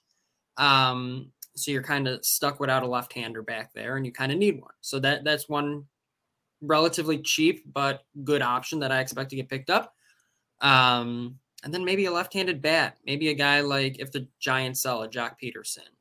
Or David Peralta was a good name before he went to Tampa Bay. Those types of players who are probably platoon players, but still get the job done in a way that Gavin Sheets isn't currently getting it done. AJ Pollock isn't currently getting it done. So those sorts of things are going to be what comes up. And I think it'd probably be more of the patchwork type stuff. Versus a huge splash. I would be surprised, but after watching Kimbrel last year, I wouldn't be ruling it out. Halfway home with our guy, Jordan Lazowski from Sox on 35th. We're live and in living color right here on Sports Zone Chicago, Second City Sports. Sid LaKenna here with you talking White Sox baseball. Jordan, I don't want to put a damper into the parade, but I was watching Liam Hendriks yesterday. I know his last 2 outings that he's given up a home run in each of those. Yesterday, he did let a base runner on, but because it was Oakland, he got out of it, and the Sox preserved the series win. Are you worried about him at this point, or do you think he's just going through a minor bad stretch right now? It's something where, you're just going to go through a minor tough stretch. It happens. It's a 162-game season. And these things are going to come up. So I think it's something where, ride it out. Be ready to ride it out and be ready to good to go as you get towards the end of the season. Too much talent there to really worry too much, truthfully. How big of a surprise has Johnny Cueto been? They literally got him off. I don't want to say off the scrap heap, but he was literally on the streets, and he's actually been he had a bad outing, not a good outing against the A's, but they were able to get out of that. Of course, thanks to Gavin Sheets. So how big of a surprise has Cueto been this year so far? He's been awesome. It's cool to watch someone who's truly a true pitcher who works differently, works with different timings, different sets. He's been awesome. So I hope he continues to produce in these next couple months, but I don't see a reason why he wouldn't. He is truly a pitcher who can kind of weather deteriorating stuff. Maybe it's not as good as it used to be. He's a true pitcher like that. All right, Jordan Lazowski from Sox on 35th. You can catch his work at soxon35th.com. Of course, they're partnering with NBC Sports Chicago, so you can check him out on your television on occasions. And you can follow him on Twitter. Where can people follow you on Twitter? Yeah, it's at JLazowski14. So between there and Sox on 35th, you'll find plenty of me. And he's a Dylan Cease guy. If you happen to be disrespectful to him, he's going to put you in your place. So don't you disrespect Dylan Cease. He's going to come exactly. Don't you dare. Thank you, Jordan, for taking out of time your busy schedule to join us. Great job as always. We'll talk again soon. Hopefully, it'll be closer to the Sox clinching the playoff spot. Let's hope for the best for our Southside Hitmen. Exactly. Can't wait to talk soon, and congratulations to both of you two. Continue to do good work, and hopefully I'll see you at the ballpark. All right, Jordan, take care. Thanks, Jordan. Stay safe. Take care, everyone. All right. All right. That was, of course, Mr. Jordan Lazowski. Of course, it's great to hear that Sox on 35th is now part of the NBC Sports Chicago family. Yeah. I think, thankfully, like I said, you're going to see Jordan, besides the Sox man, which he actually is very good at. So, yes. I've never been able to figure out some of that stuff that Jason Benetti be trying to, the formula. I don't know if he comes up with that formula or they had the producers do it, but it's pretty difficult. But yeah, it's sort of, just a great showing, and make sure you guys check that out. And yeah, and Dylan Cease, I think, is also, he makes honey, I think he makes his own honey. I thought I saw that with other reports. Yeah, he did, something to that effect. Yeah, I was like, interesting. Yeah, interesting. He knows how to make his honey. So yeah, make sure you guys, I'm sure there's going to be more information about that too. So very interesting there. So we got about 10 minutes left. Where do you want to go to next? Just a couple before we move on. Just a couple of things about the White Sox. I know Jordan was running short on time. We thank him for him joining us, but I want to talk about TLR, Tony La Russa, for those of you scoring at home. The news came out within the last week or so that he signed a 3-year contract. Remember, Lakina, we were talking, especially off the air, that no one knew how long that he signed a contract to manage the White Sox. Now we know that he's in the middle of the 3-year contract. And I said this to a couple of fans at the games over the weekend. I'll say it to you in our audience here. If the White Sox should miss the playoffs, I don't think he should return. But if they barely make the playoffs and get the same results like they did last year, I don't think he should return. And here's why.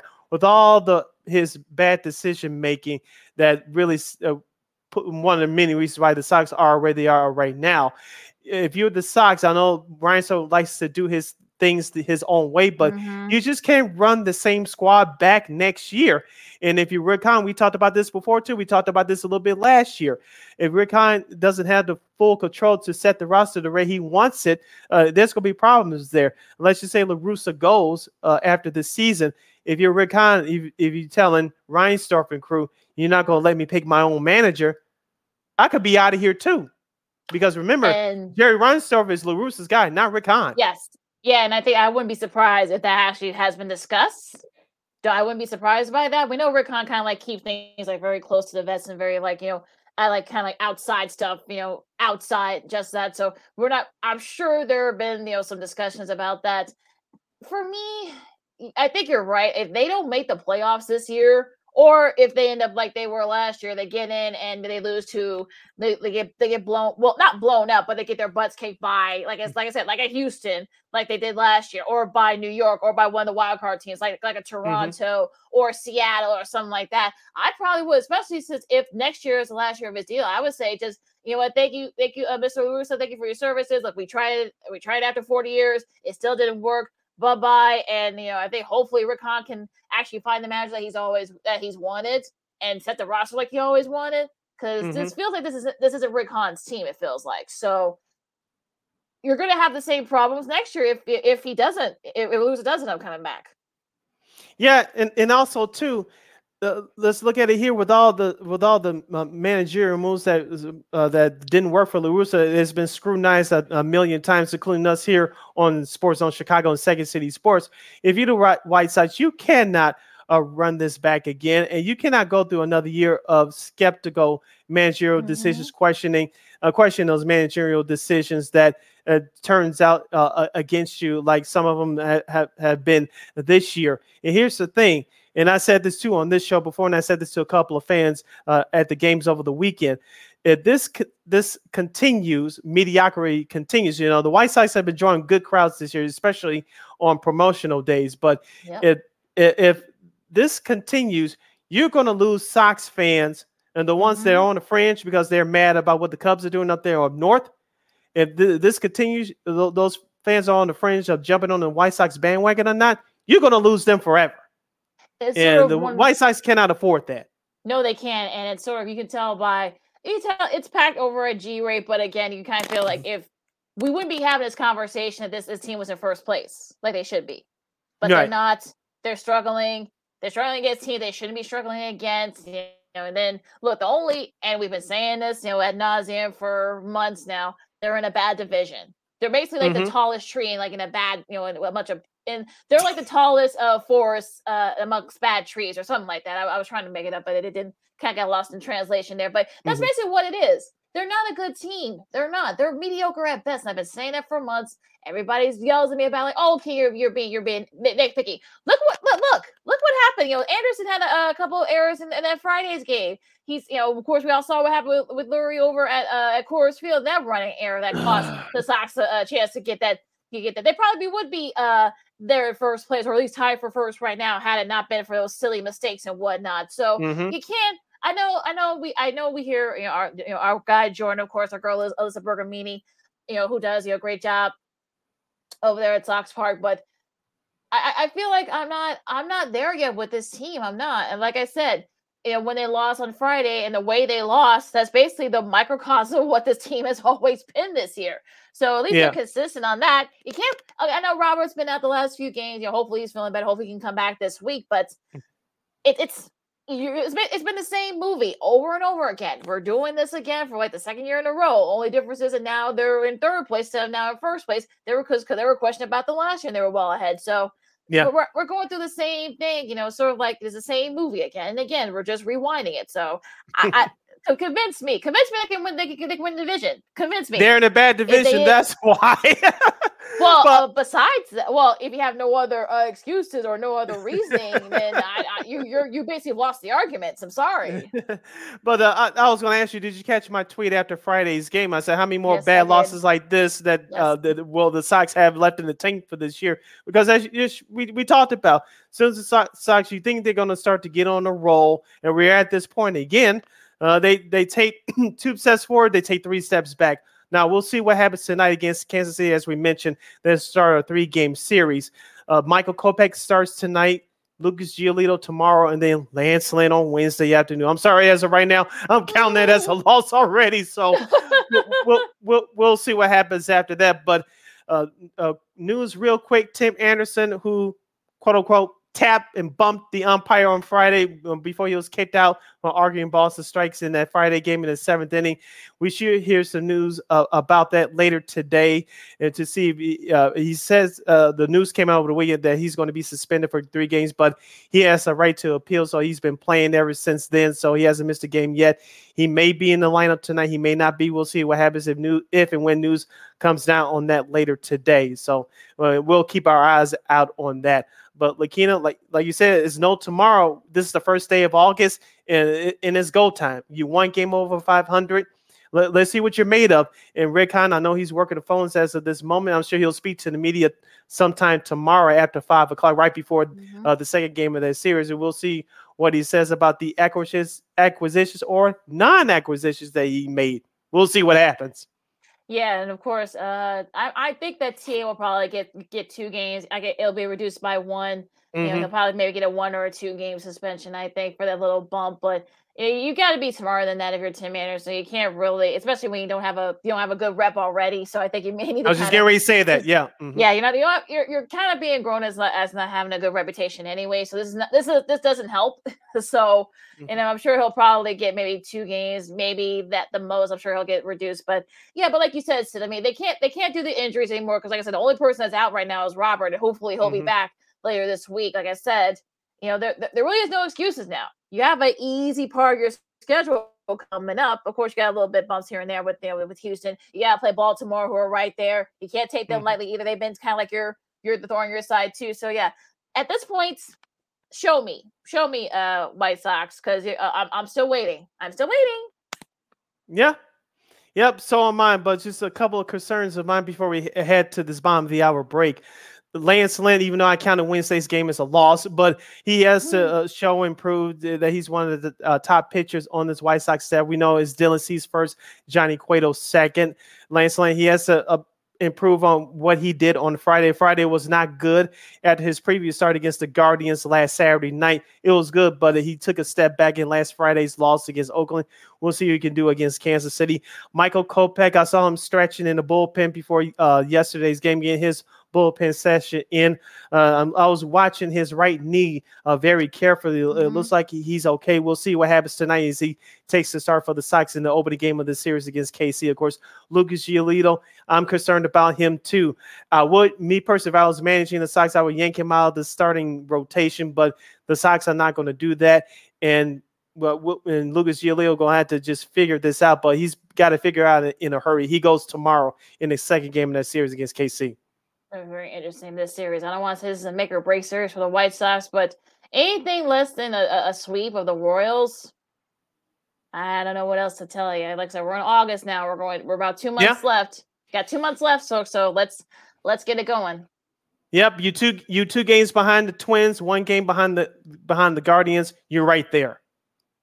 All right, I'm again still waiting. As we approach the bottom of the hour, we're gonna got a lot to do still, Sid. We've got to talk about, Deebo Samuel gets his money. And, of course, other happenings in the NFL. Also, 2 old school TV Monday and some sports media news sprinkled in between as well. Along with Cindy Brown, Lakina McGee, Second City Sports on Sports Zone Chicago. And we'll have a lot to pack in this last half hour. But, tune in and we'll give you the news. Progressive presents the Sports Flash on the Sports Zone Chicago. The White Sox had Thursday off. They're back to work tonight. 7:10 first pitch at home against Oakland. 1-3 right-hander Lance Lynn starts for the Sox. 1-5 righty James Caprillion gets the nod for the A's. The Sox have wins in 6 of 10. They're third in the American League Central. 3 games out of first place. 1 game behind second place Cleveland. Oakland comes in with wins in 7 of 10. They've won 3 straight. The Cubs visit the Giants tonight. 9:15 Central first pitch from San Francisco. 2-5 right-hander Marcus Stroman faces 3-4 righty Alex Cobb. Last night the Giants held on for a 4-2 win over the Cubs that snapped San Francisco's 7-game losing skid. All of San Francisco's runs were unearned. Cubs starter Justin Steele went 3 2/3. He gave up 5 hits, a walk, and struck out 6. For lightning fast sports updates, download the Score app. It's free and one of the most popular sports apps in North America. I'm Chuck Sanders. That's the Sports Flash on the Sports Zone Chicago. I want to make the most of summer without breaking the bank. So I shopped Kohl's Friends and Family Sale. With my 25% off coupon, I headed to the store and got shorts for $14.99, plus an extra 50% off a swimsuit, 40% off patio furniture, and $20 off as a Kohl's Rewards member. More style and more savings for the win. Select styles, $20 off of $100 valid in store only. 25% offer ends July 31st in store only. Some exclusions apply. See store or Kohl's.com for details. This is a Reese's Peanut Butter Cup sound experiment. We're looking to find the perfect way to hear Reese's so you'll buy more of them. Here we go. Reese's. Reese's. Reese's. Reese's. Reese's. Hey, get out of here, you little stinker. Reese's. Reese's. Reese's. Peanut Butter Cups. That breathy one sounded very creepy, am I right?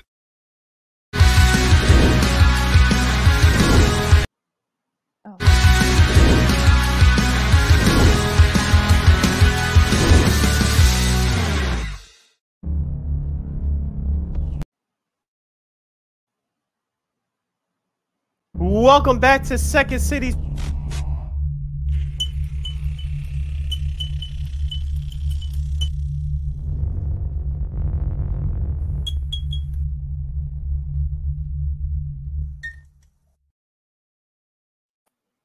Gotta put some respect on those rejoins.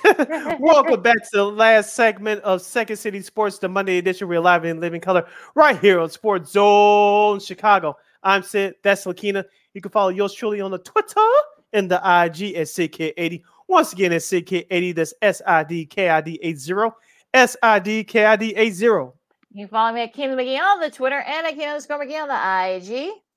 And we have less than a half hour of this extravaganza. We call it Sports Talk Radio Show. You have any questions or comments for us during any of our topics on today's show, you can go to Sports Zone Chicago's Facebook page or Sports Zone Chicago on YouTube. Type in your questions or comments in the comment section. Lakina will get them up on the screen for you.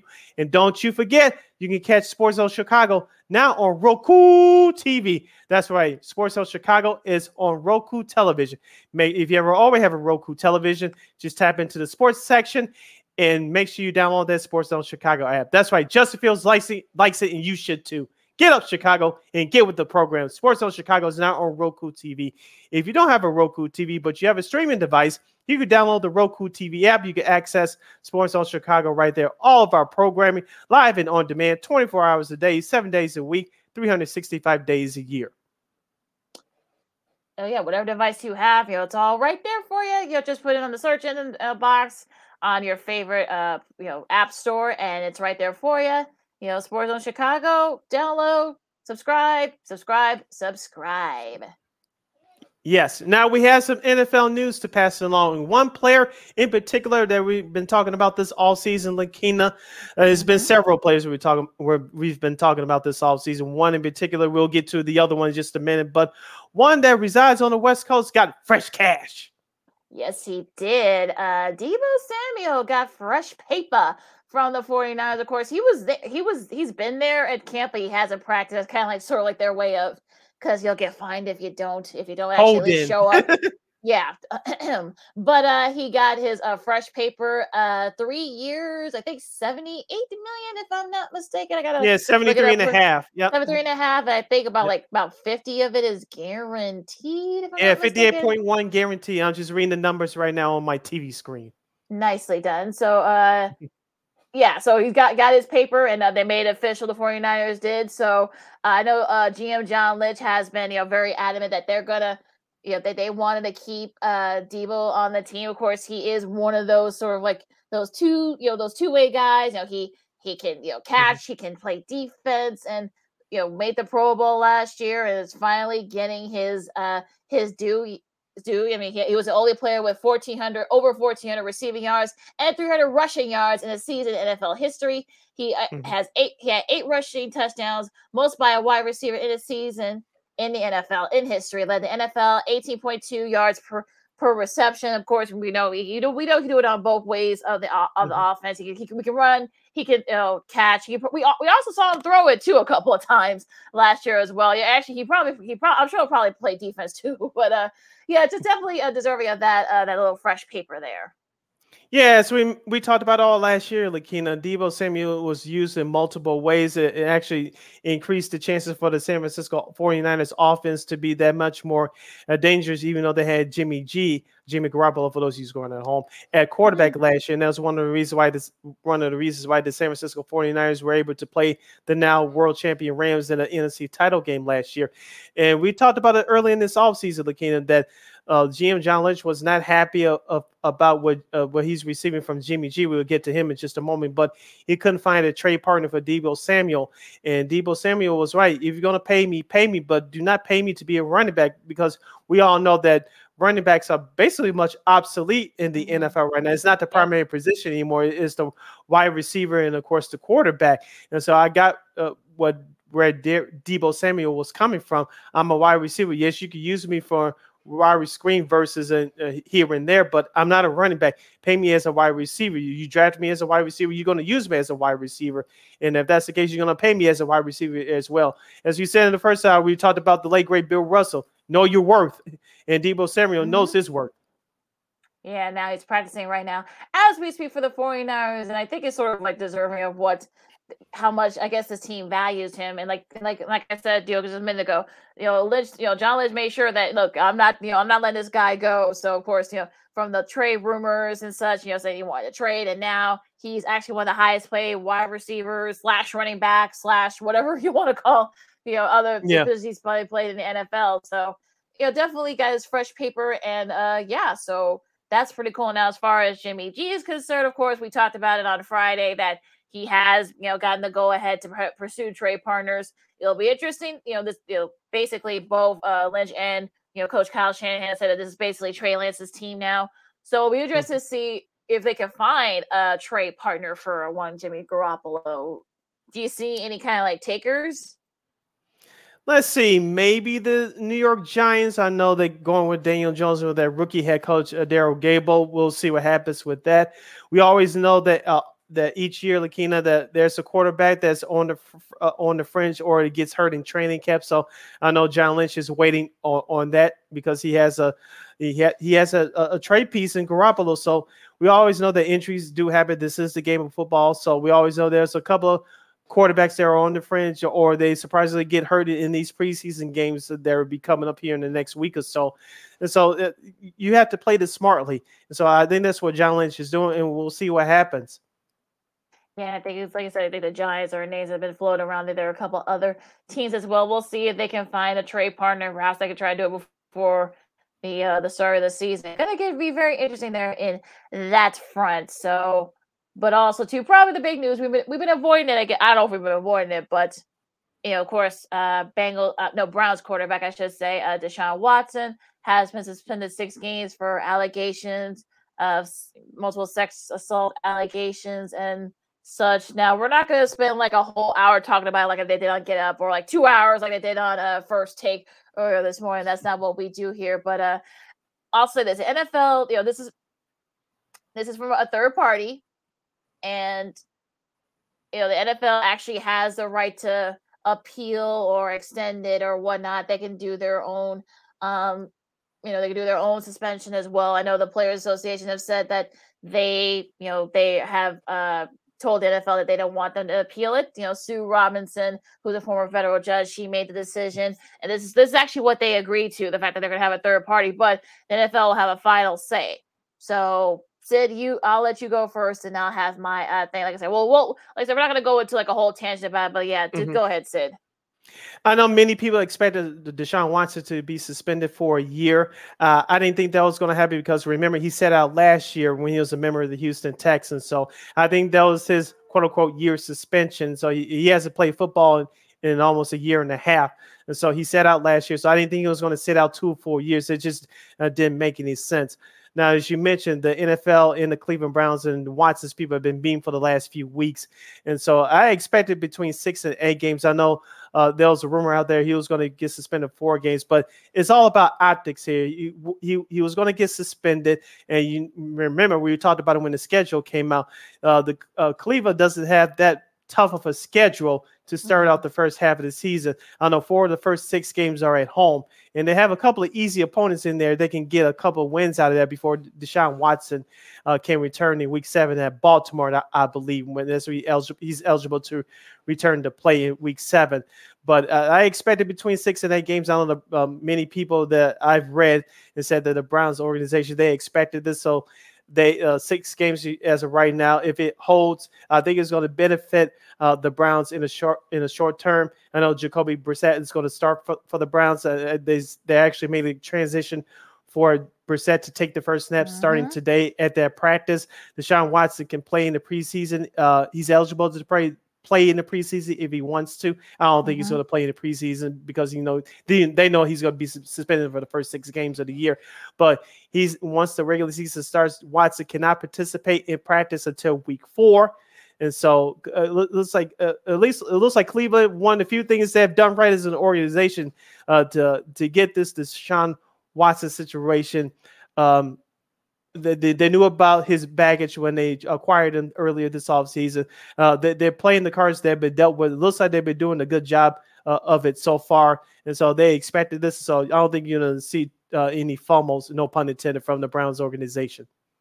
Yeah, I know that people have said, yes, he sat the last year and he got paid. I think that's what people are saying, that they thought it was going to be a season, but I didn't think they were going to do that just for the optics of this because, because of the fact, I know that's not a popular opinion for some people, but it is what it is and such. So look, I'm not going to go into a whole thing about it because I think there really is no point. It is what it is. And look, I'm sure it showed the NFL. They got about like 2.5 days to decide whether or not they want to appeal it, or they can make it 8 games if they want, or even 10 games. I know that there's going to be folks are comparing this to Calvin Ridley got a year for betting, and DeAndre Hopkins, I should say, got I think 6 because of PEDs and whatnot. Yeah. So I know people want to kind of compare, but I know. I think I saw Ray Rice trending. Of course, we all saw what happened there. But I think like you really can't compare suspensions because Ray Rice, that was years ago, and then all this other stuff, and social And media. the And NFL really whatnot. dropped the ball on that one. That's why they're in this Yeah, position right now. yeah. That's one of the reasons why. So it's sort of one of those things where you're kind of like, I don't, like, what else? What else? I mean, I don't think anybody was going to be happy with a suspension. Mm-hmm. Like people were gonna it was gonna be scrutinized regardless. If he had been suspended the whole year, people would have been saying, "Oh, that's too much." Now you got people saying, "Oh, a 6 game. Oh, well, that's still too little." I mean, what was going to be the number here? So I said like, yeah, you know, some of you guys are probably won't be talking about this by the start of the season. Most of y'all aren't going to be talking about this. So I think, you know, I'm like, okay, if NFL extended it to 8 games, okay, fine. If it stays at 6, okay, fine. Let's just move. I'm not saying let's move on, but I think this like no one was going to be satisfied regardless. I think that's my point. Yeah, you pretty much summed up what my thoughts were on this. We all knew that he was going to get suspended, but for how long? And the NFL had to be careful here about the optics, especially as you mentioned, Ray Rice. It was two totally different situations, and we know how the NFL handles things. They handled many things like this poorly in the past, so they had to be careful right here. Now, one last point I'll make about the subject before we move on. And you spoke about Get Up this morning. I did want to point out a comment that Dan Orlovsky made this morning. He was talking to Greenberg and Dominique Foxworth, who used to play in the NFL, and he was part of the NFLPA. He said, if I was Deshaun Watson, I would talk to Michael Vick to see, and he did point out that the Michael Vick case, of course, with the dog fighting and everything, it was two totally different situations. But he said, if he was Deshaun Watson, his people reach out to Michael Vick to see how you would handle these crisis like this and see if you can get back in the good graces of the public. I said it's not a bad idea, but it's two totally different situations. And would he benefit from that? I'm not saying he wouldn't, but do you really think it's going to make that much of a difference, or is just another PR stunt? Yeah, it's sort of like one of those things where would people are going to embrace him should he do that? I mean, it's sort of like one of those things where you're kind of like, I know what Michael Vick, there's still folks who don't like him and who hate what he did. And even then, I think that's sort of like, you know, like I said, that they're good. Folks are gonna have their opinions and whatnot. So I'm sure he could probably try to reach out to Vick's people, but or even Vick himself. I'm sure Vick's probably reach out to him. But again, these are totally different circumstances. But then there are folks that are more in tune to what Vick did and what Deshaun Watson allegedly did. So again, you're kind of darned if you do and darned if you don't. So I would say like maybe you can reach out, but it really isn't going to make much of a difference. At least I don't think. You're listening to Second City Sports on Sports Zone Chicago, the all-new Monday edition. I'm Sid Deslakina. You can go and type in your comments at Sports Zone Chicago's Facebook page or Sports Zone Chicago on YouTube. Any of our subjects we discussed on today's show, you can type it in either of those places there. Lakina will get them up on the screen for you. Before we head for Old School TV Monday Salute, Lakina, you say you have some news regarding the sports media world. Do hold on here. I gotta find it first. It's sort of it's interesting that that the Deshaun Watson knew that kind of dominated a lot of the NFL world and whatnot, and it's sort of kind of like the lighter things in the and that kind of thing. Of course, we talked about the Angels trade rumors and whatnot. Also, to us. Seiya Suzuki gave a foul ball to to one of his biggest fans at that Giants game yesterday. So that video has actually has gone viral. So if you guys haven't had a chance, check that out and such. Okay. But the way it was sort of like presented and whatnot, this was a couple of days ago. It was just funny and such. So if you guys haven't seen the video, make sure you guys should check it out. There was a fan. It's really hard to tell. I mean, he caught the ball. It was a fly ball that ended the inning, and he, and Suzuki threw the ball, and I think there was like a fight for it. So it was just crazy how that whole thing kind of worked. But I just check that out and such. Not really too much going on, here in the NFL. On sports media verse, as I should say, there was a viral video of with Peyton Manning, and I guess I don't know if you saw this. Sid. I'm trying to get it up now before we. Okay, I didn't see it yet. Yeah, you haven't seen it, but yeah. He was at a Broncos training camp today. Of course, this just happened today, and he he embraced, of course, Russell Wilson. Of course, he is now the new QB. You're going to trade for him and sort of like, talking, through with him. And, as he was watching practice, I'm talking about Peyton was. It was actually a pretty cool sight. So if you guys haven't seen it, check it out. And of course, everybody went nuts. Broncos fans were crazy on social media. So just should check that out and such. I mean, they were seen, talking. He was seen watching practice. I know he was talking to some of the players after practice. So just a pretty cool moment there that kind of went viral in the NFL.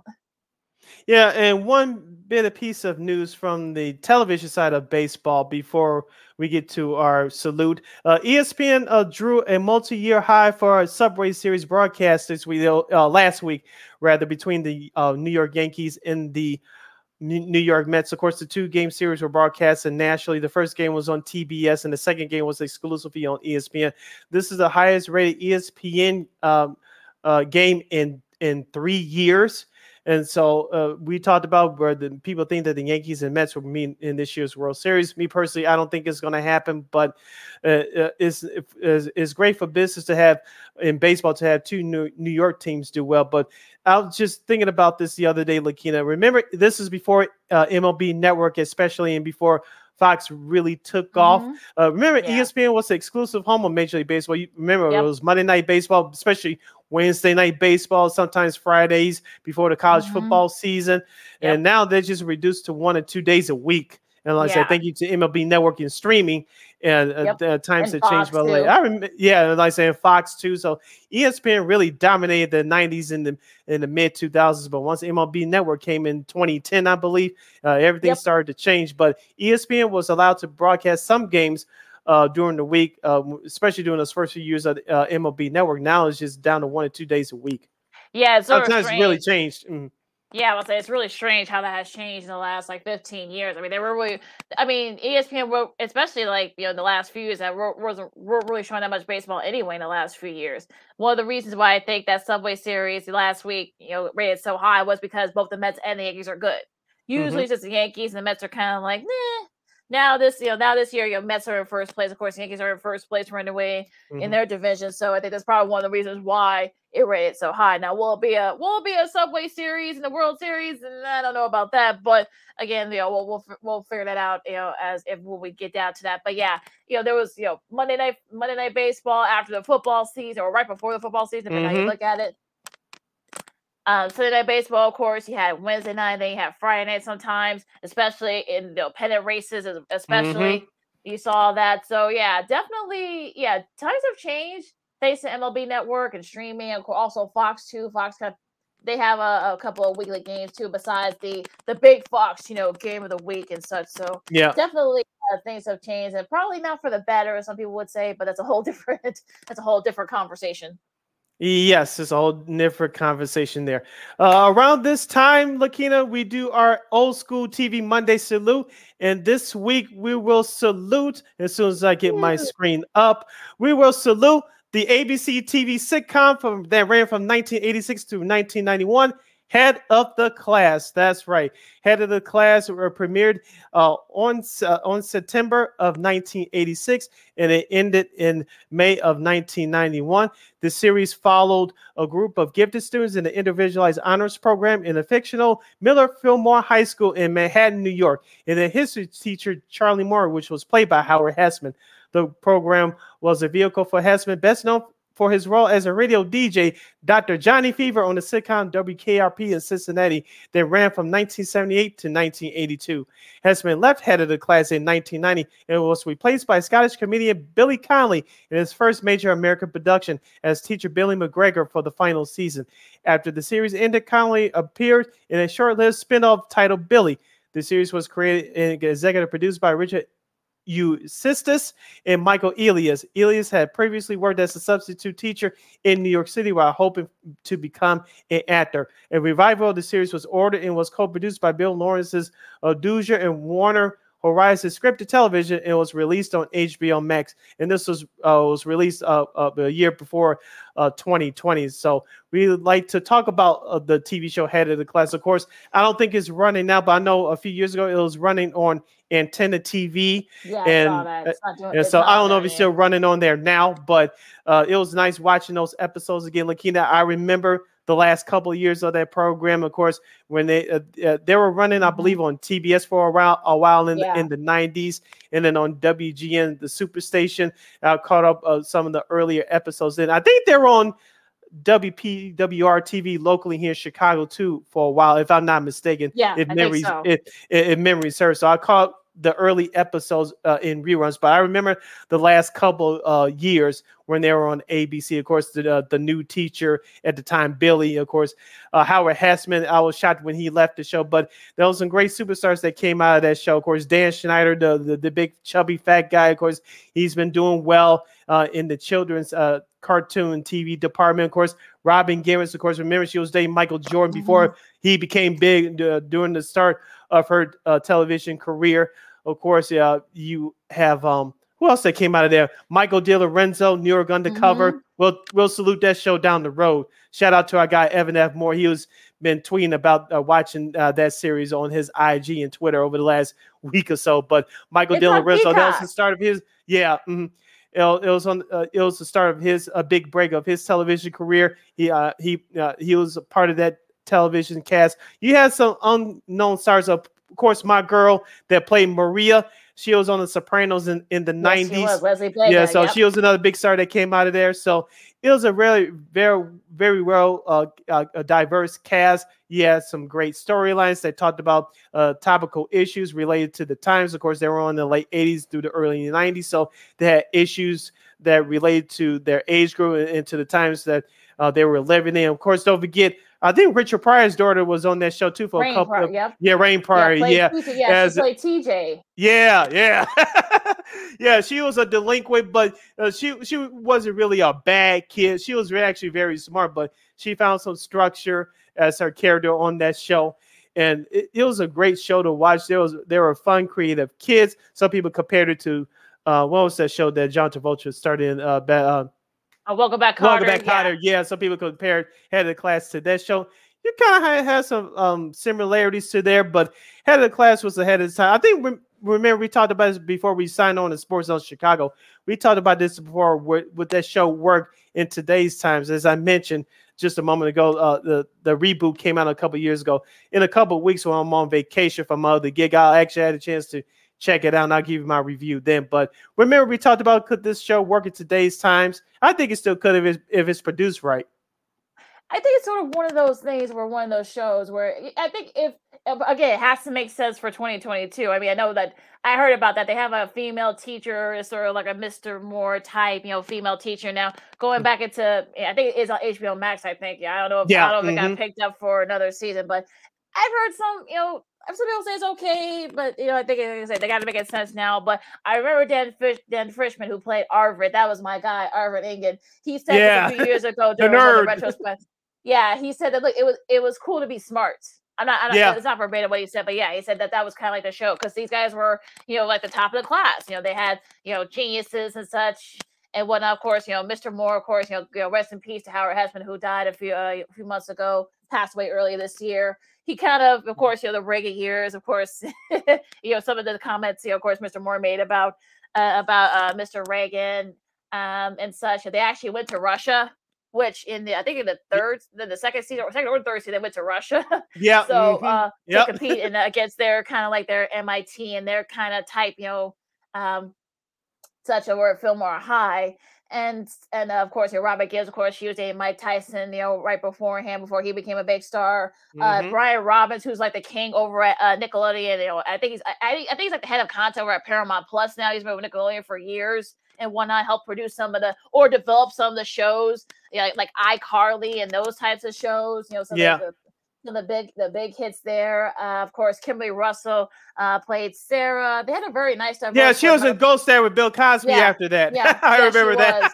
Yeah, Michael De Lorenzo, of course, New York Undercover, Torres, of course. Well, I got my issues with that show, but that's a whole different. We'll That's a whole discuss that different when space. when the time's Right. appropriate. We'll Yeah, discuss. they had an Asian actor on there. They had an Indian actor on Mhm. there. It was like one of the first shows to kind of really show the diversity of the students because some of the shows weren't doing that. So in a high school, and this was in New York City. So I think that's sort of like kind of show the Mhm. diversity there and how everyone was smart, of course. Some of the in the later seasons, of course, you had Aristotle, and of course, Alex, of course, like my Joe Rizzo played, and some of the other guys. Mhm. Remember Vicky? Vicky from Yeah. Florida, the blonde Yeah, one. the blonde. Yeah, the blonde. Very like smart like a fox kind of thing. I think she proved that okay, she's not like the stereotypical dumb blonde. So they got rid of a lot of the stereotypes there. Kei Hu Kwan, who I'm sure folks remember some of the various shows he did. And also too, he was on Indiana Jones Temple of Doom, believe it or not, way back when. So he played Jasper, of course. They added him about halfway through the 4th season and such. So I don't know about you, but I actually liked that last year with Billy Connolly. I think he brought a new like freshness to the show. Of course, him being Scottish, I think he kept brought his own sort of like his own blend of humor and whatnot. I actually seen them do a couple of specials beforehand, so it really was a big joke. They actually did the seasons by like semesters. Because by the time Billy came on, there was the last semester of their senior year, so they just took it up from there. And of course, that became like the whole last season. So it would have been nice if Charlie, if Howard Heston had there. I still don't know to say. I don't know what happened there. I don't know if he decided not to do another season. It was just one season left, but we never got the full story why he left. Yeah. So we never really got the full story of why he left. I mean, it was only like 5 seasons. It was only meant to last that long. So I don't know there, but like I said, I think Billy brought a new energy to the show, a new freshness to the show, and whatnot. Of course, Brad Pitt, made an appearance there as Maria's boyfriend. That's right. Yeah. A couple of the other, I forgot who else was on there. Shoot, there were a couple other stars. Of course, Ray Pryor's TJ. She, was in Remedial, but then she came onto the show, and the producers liked her, and the audience did too. So she actually brought another different element to the show where this was a person that was on the rough side of the tracks, wasn't hanging out with the rough crowd, came from Eugene Remedial and ended up actually being part of the head of the class. So her TJ's journey actually became what the head of the class is all about. Of course, the other folks were established. So and once I know some people felt that the show kind of once Maria and Janice, remember young Janice? I know. Yeah, I was just getting ready to bring her up. Yeah, the child genius. Yeah, I think the actress is now an acting coach now. She's been doing it for years. I remember Gerardo Lowe. I think once they left and they brought Vicky and Alex, and I think Aristotle too. He was actually named after the painter Aristotle, even though or the philosopher Aristotle, he was nothing like a philosopher. So that was actually pretty cool. But I like the fact they actually try to do stories with each of the guys, the students. They actually did like different stories with them, so that way no one will feel left out. So that's the one thing I actually liked about the fact that they actually did, they did accommodate all of the students, which I think that was a big cast too. So I think that had not been very easy.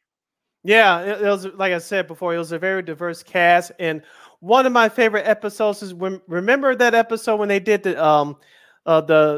they had to do a video for the time capsule. Video. Yes. That was one of my favorites. That is one of my favorites. I'm sure you can catch it on YouTube somewhere. I think it's on YouTube somewhere. I think it was during their 2nd season or 1st season. They did the Future So Bright. Well, yeah, I got to wear shades. Yeah, I was like, that was awesome. I was like, that's one of my favorite episodes ever. So you can catch that clip on YouTube. I was like, that was just young kids doing that thing. They were in high school. And like you said, you mentioned the episodes. I think it was a 2-part episode where they went to Russia, and then they did an episode with I forgot Dan Schneider's character. I forgot his name, but he did a protest because of the cafeteria food. Dennis, yes, I remember that.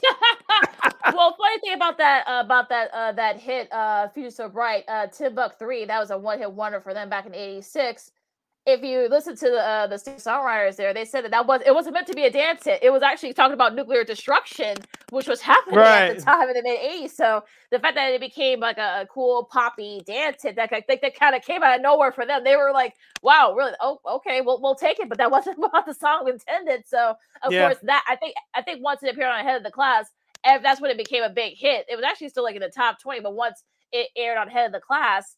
Of course, that was in licensing fees and stuff like that. That was back then. You could actually do that. Networks were able to do that. It actually went to number 1. So, just crazy, something like the episodes and whatnot. Just they cover various issues and such. So they were, of course, it's high school, of course, dating and of course. Yeah, remember drinking. Eric's character? I forgot the girl's name. Her real name is Chrissy Hygie, but I forgot her character name on the show. But remember, they were the good girl, good bad boy, good girl couple. You know who I'm talking about? Simone. Yeah, thank you. Yeah, they started dating for a minute. Yeah, so yeah, they had all various teen issues and political subjects. So they weren't afraid to tackle the issues of the times. Yeah, they didn't, and also.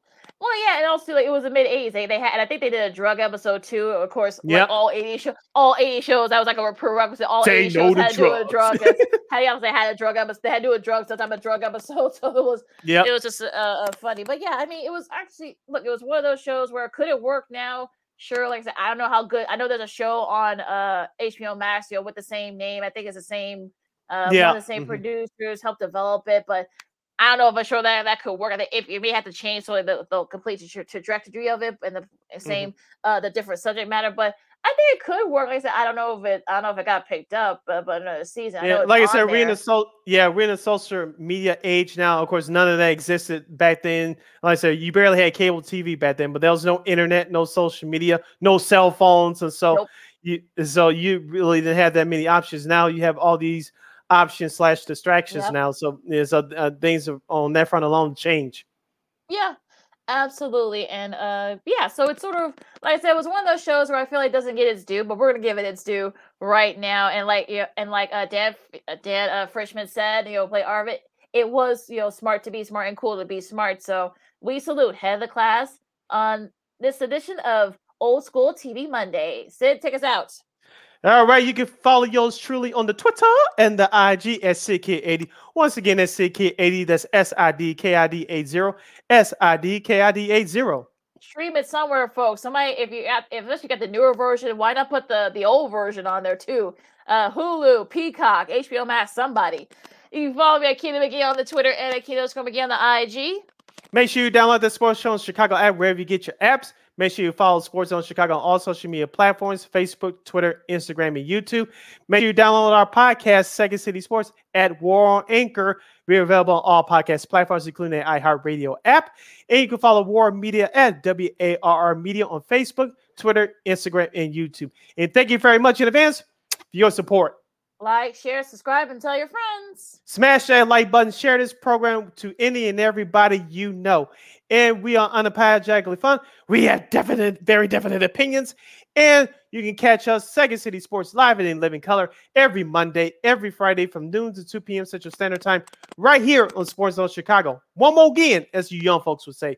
Catch Second City Sports live and in living color every Monday, every Friday from noon to 2 p.m. Central Standard Time right here on Sports Zone Chicago. And one more reminder before we close out, you can catch Second City Sports along with the other live programming right here on Sports Zone Chicago. We are now available on Roku TV. That's right. You can catch Sports Zone Chicago now on Roku TV. If you already have a Roku television, just tap into the sports section and download that Sports Zone Chicago app. If you don't have a Roku TV, you could download the Roku TV app on all your streaming devices where available. You can catch Sports Zone Chicago live and on demand right there.